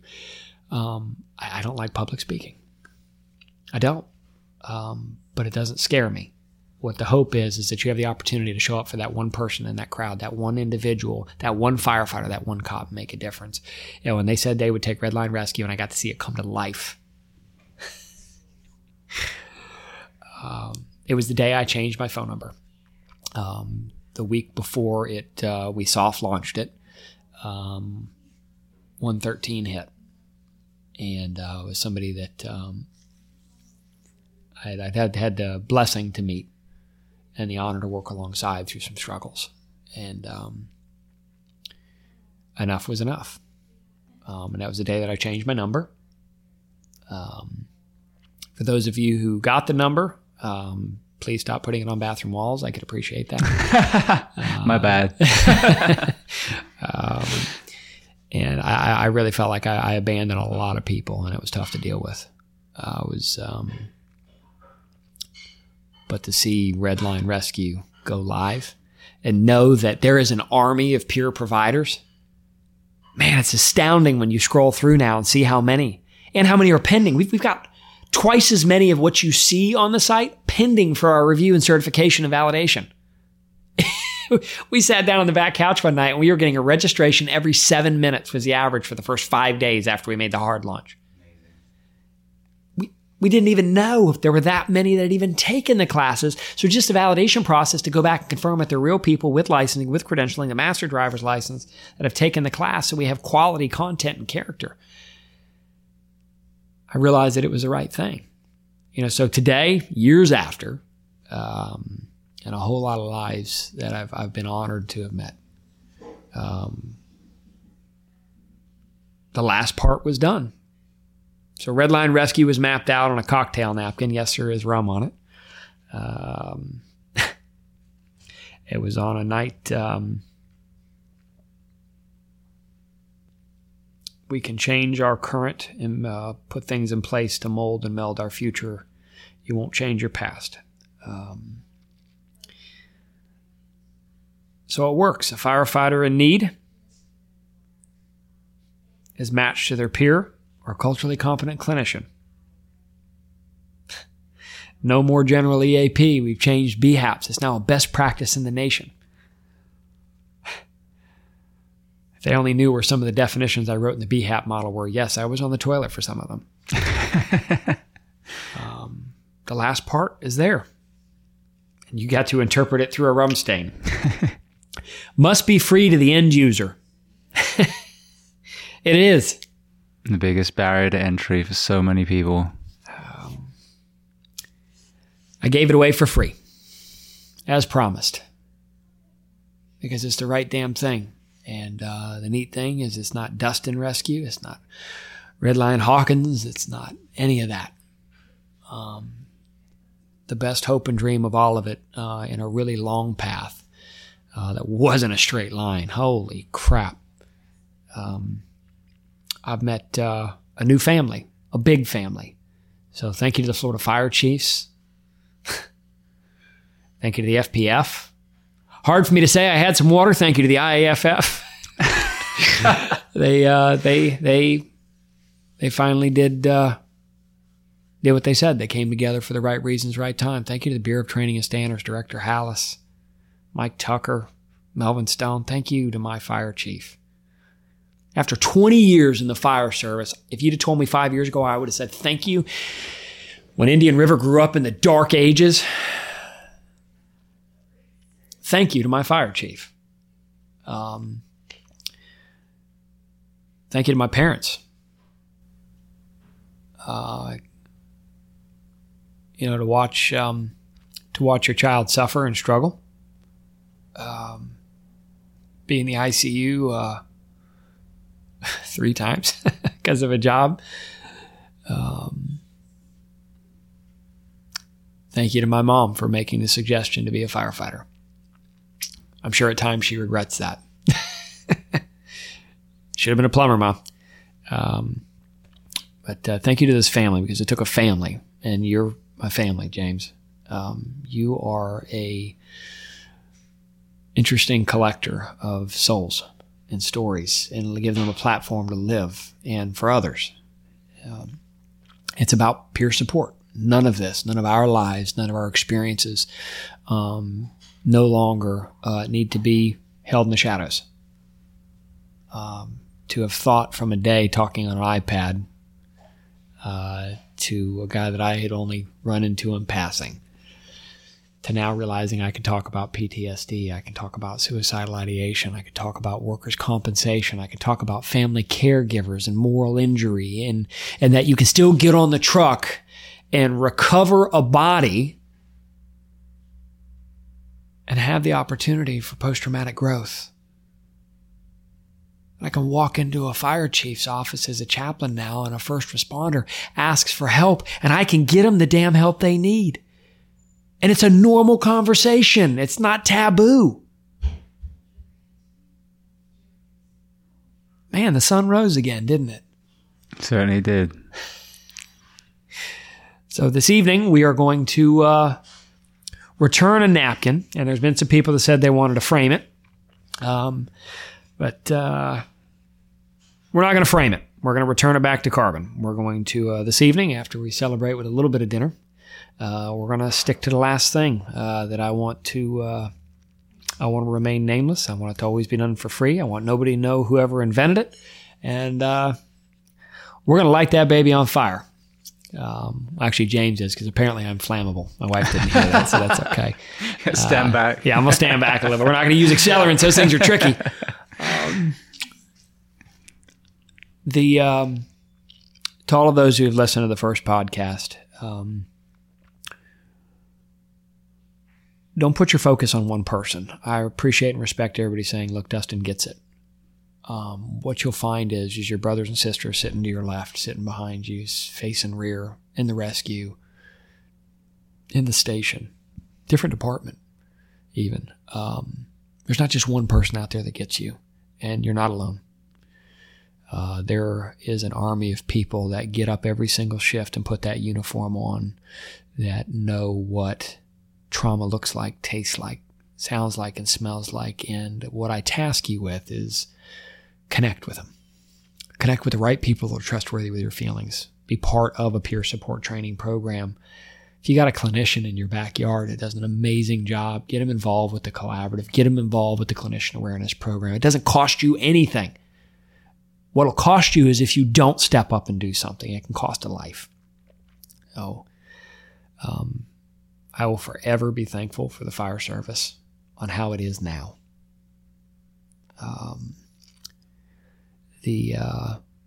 Thank you to the Florida Fire Chiefs.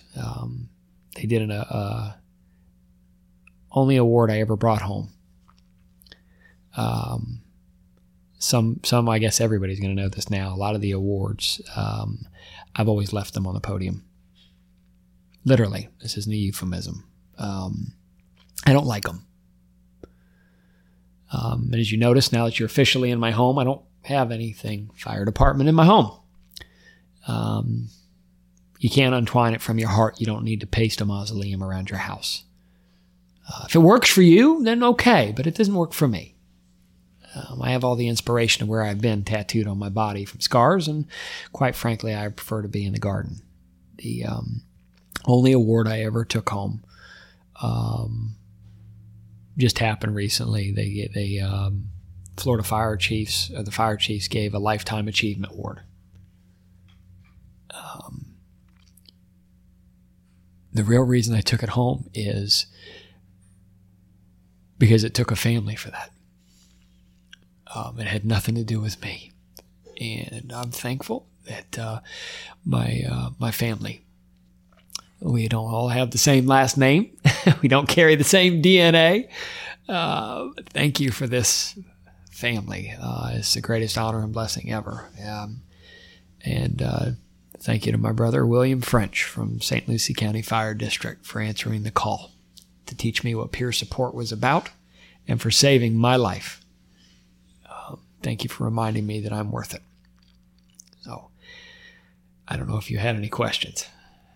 I think that's the perfect place to end right here. I just want to say thank you again. Obviously, there were other things we were going to talk about, but I think what we'll do is another one. We'll do another one over Skype, and we'll talk about, Lynn's journey and safer straps, and we'll just separate the two. You made such an impact telling your story. You opened the door for so many people to realize that they weren't alone, that they weren't crazy. You opened a door for a lot more episodes where people told those stories. And then when you change your number, I experienced a little bit of that myself. You start to become the go-to person, which is a beautiful thing. And some people you can help, but there is a point where it becomes hindering, and there are so many other people. And that's just it. If each one of us looks out for one person, we can help everyone. If half of us are hurting and half of us aren't at that moment, then we cover everyone. What you've done with Red Line Rescue, you and the family, is you've created the ability for that to happen. That when someone is struggling, whether it's just a mild needing a hand to hold, or whether it's an acute event, you've created that ability for that person to reach out not only to the right people, but as we said, for free. And that is such a huge thing, because a lot of the theme of resistance to this conversation has been politics and red tape. And that's what we've seen. The EAP horror stories, the insurance horror stories, these have led to so many deaths. You know people, I know people. So I'm so proud to sit here next to you. I can't wait to burn that fucking napkin. You and me both. But I just want to say thank you, mate, for everyone listening, because I know, the ripple effect of what you and all the other names that you've talked about tonight have done has saved lives. And when people that we've relied on have failed, it's men and women like you and so many other people I had on here that picked up the torch and ran with it, that has my absolute admiration. I just can't thank you enough. I thank you for this family. I didn't do anything. We all did it. We did. With that being said, to all of our brothers and sisters that listen to this, you do matter. You will feel at times that you are alone, but I promise you that you are not. Oh, how we end all of our FACE team meetings, I think would be appropriate. Till we meet again, be healthy, be well, and we'll see you soon.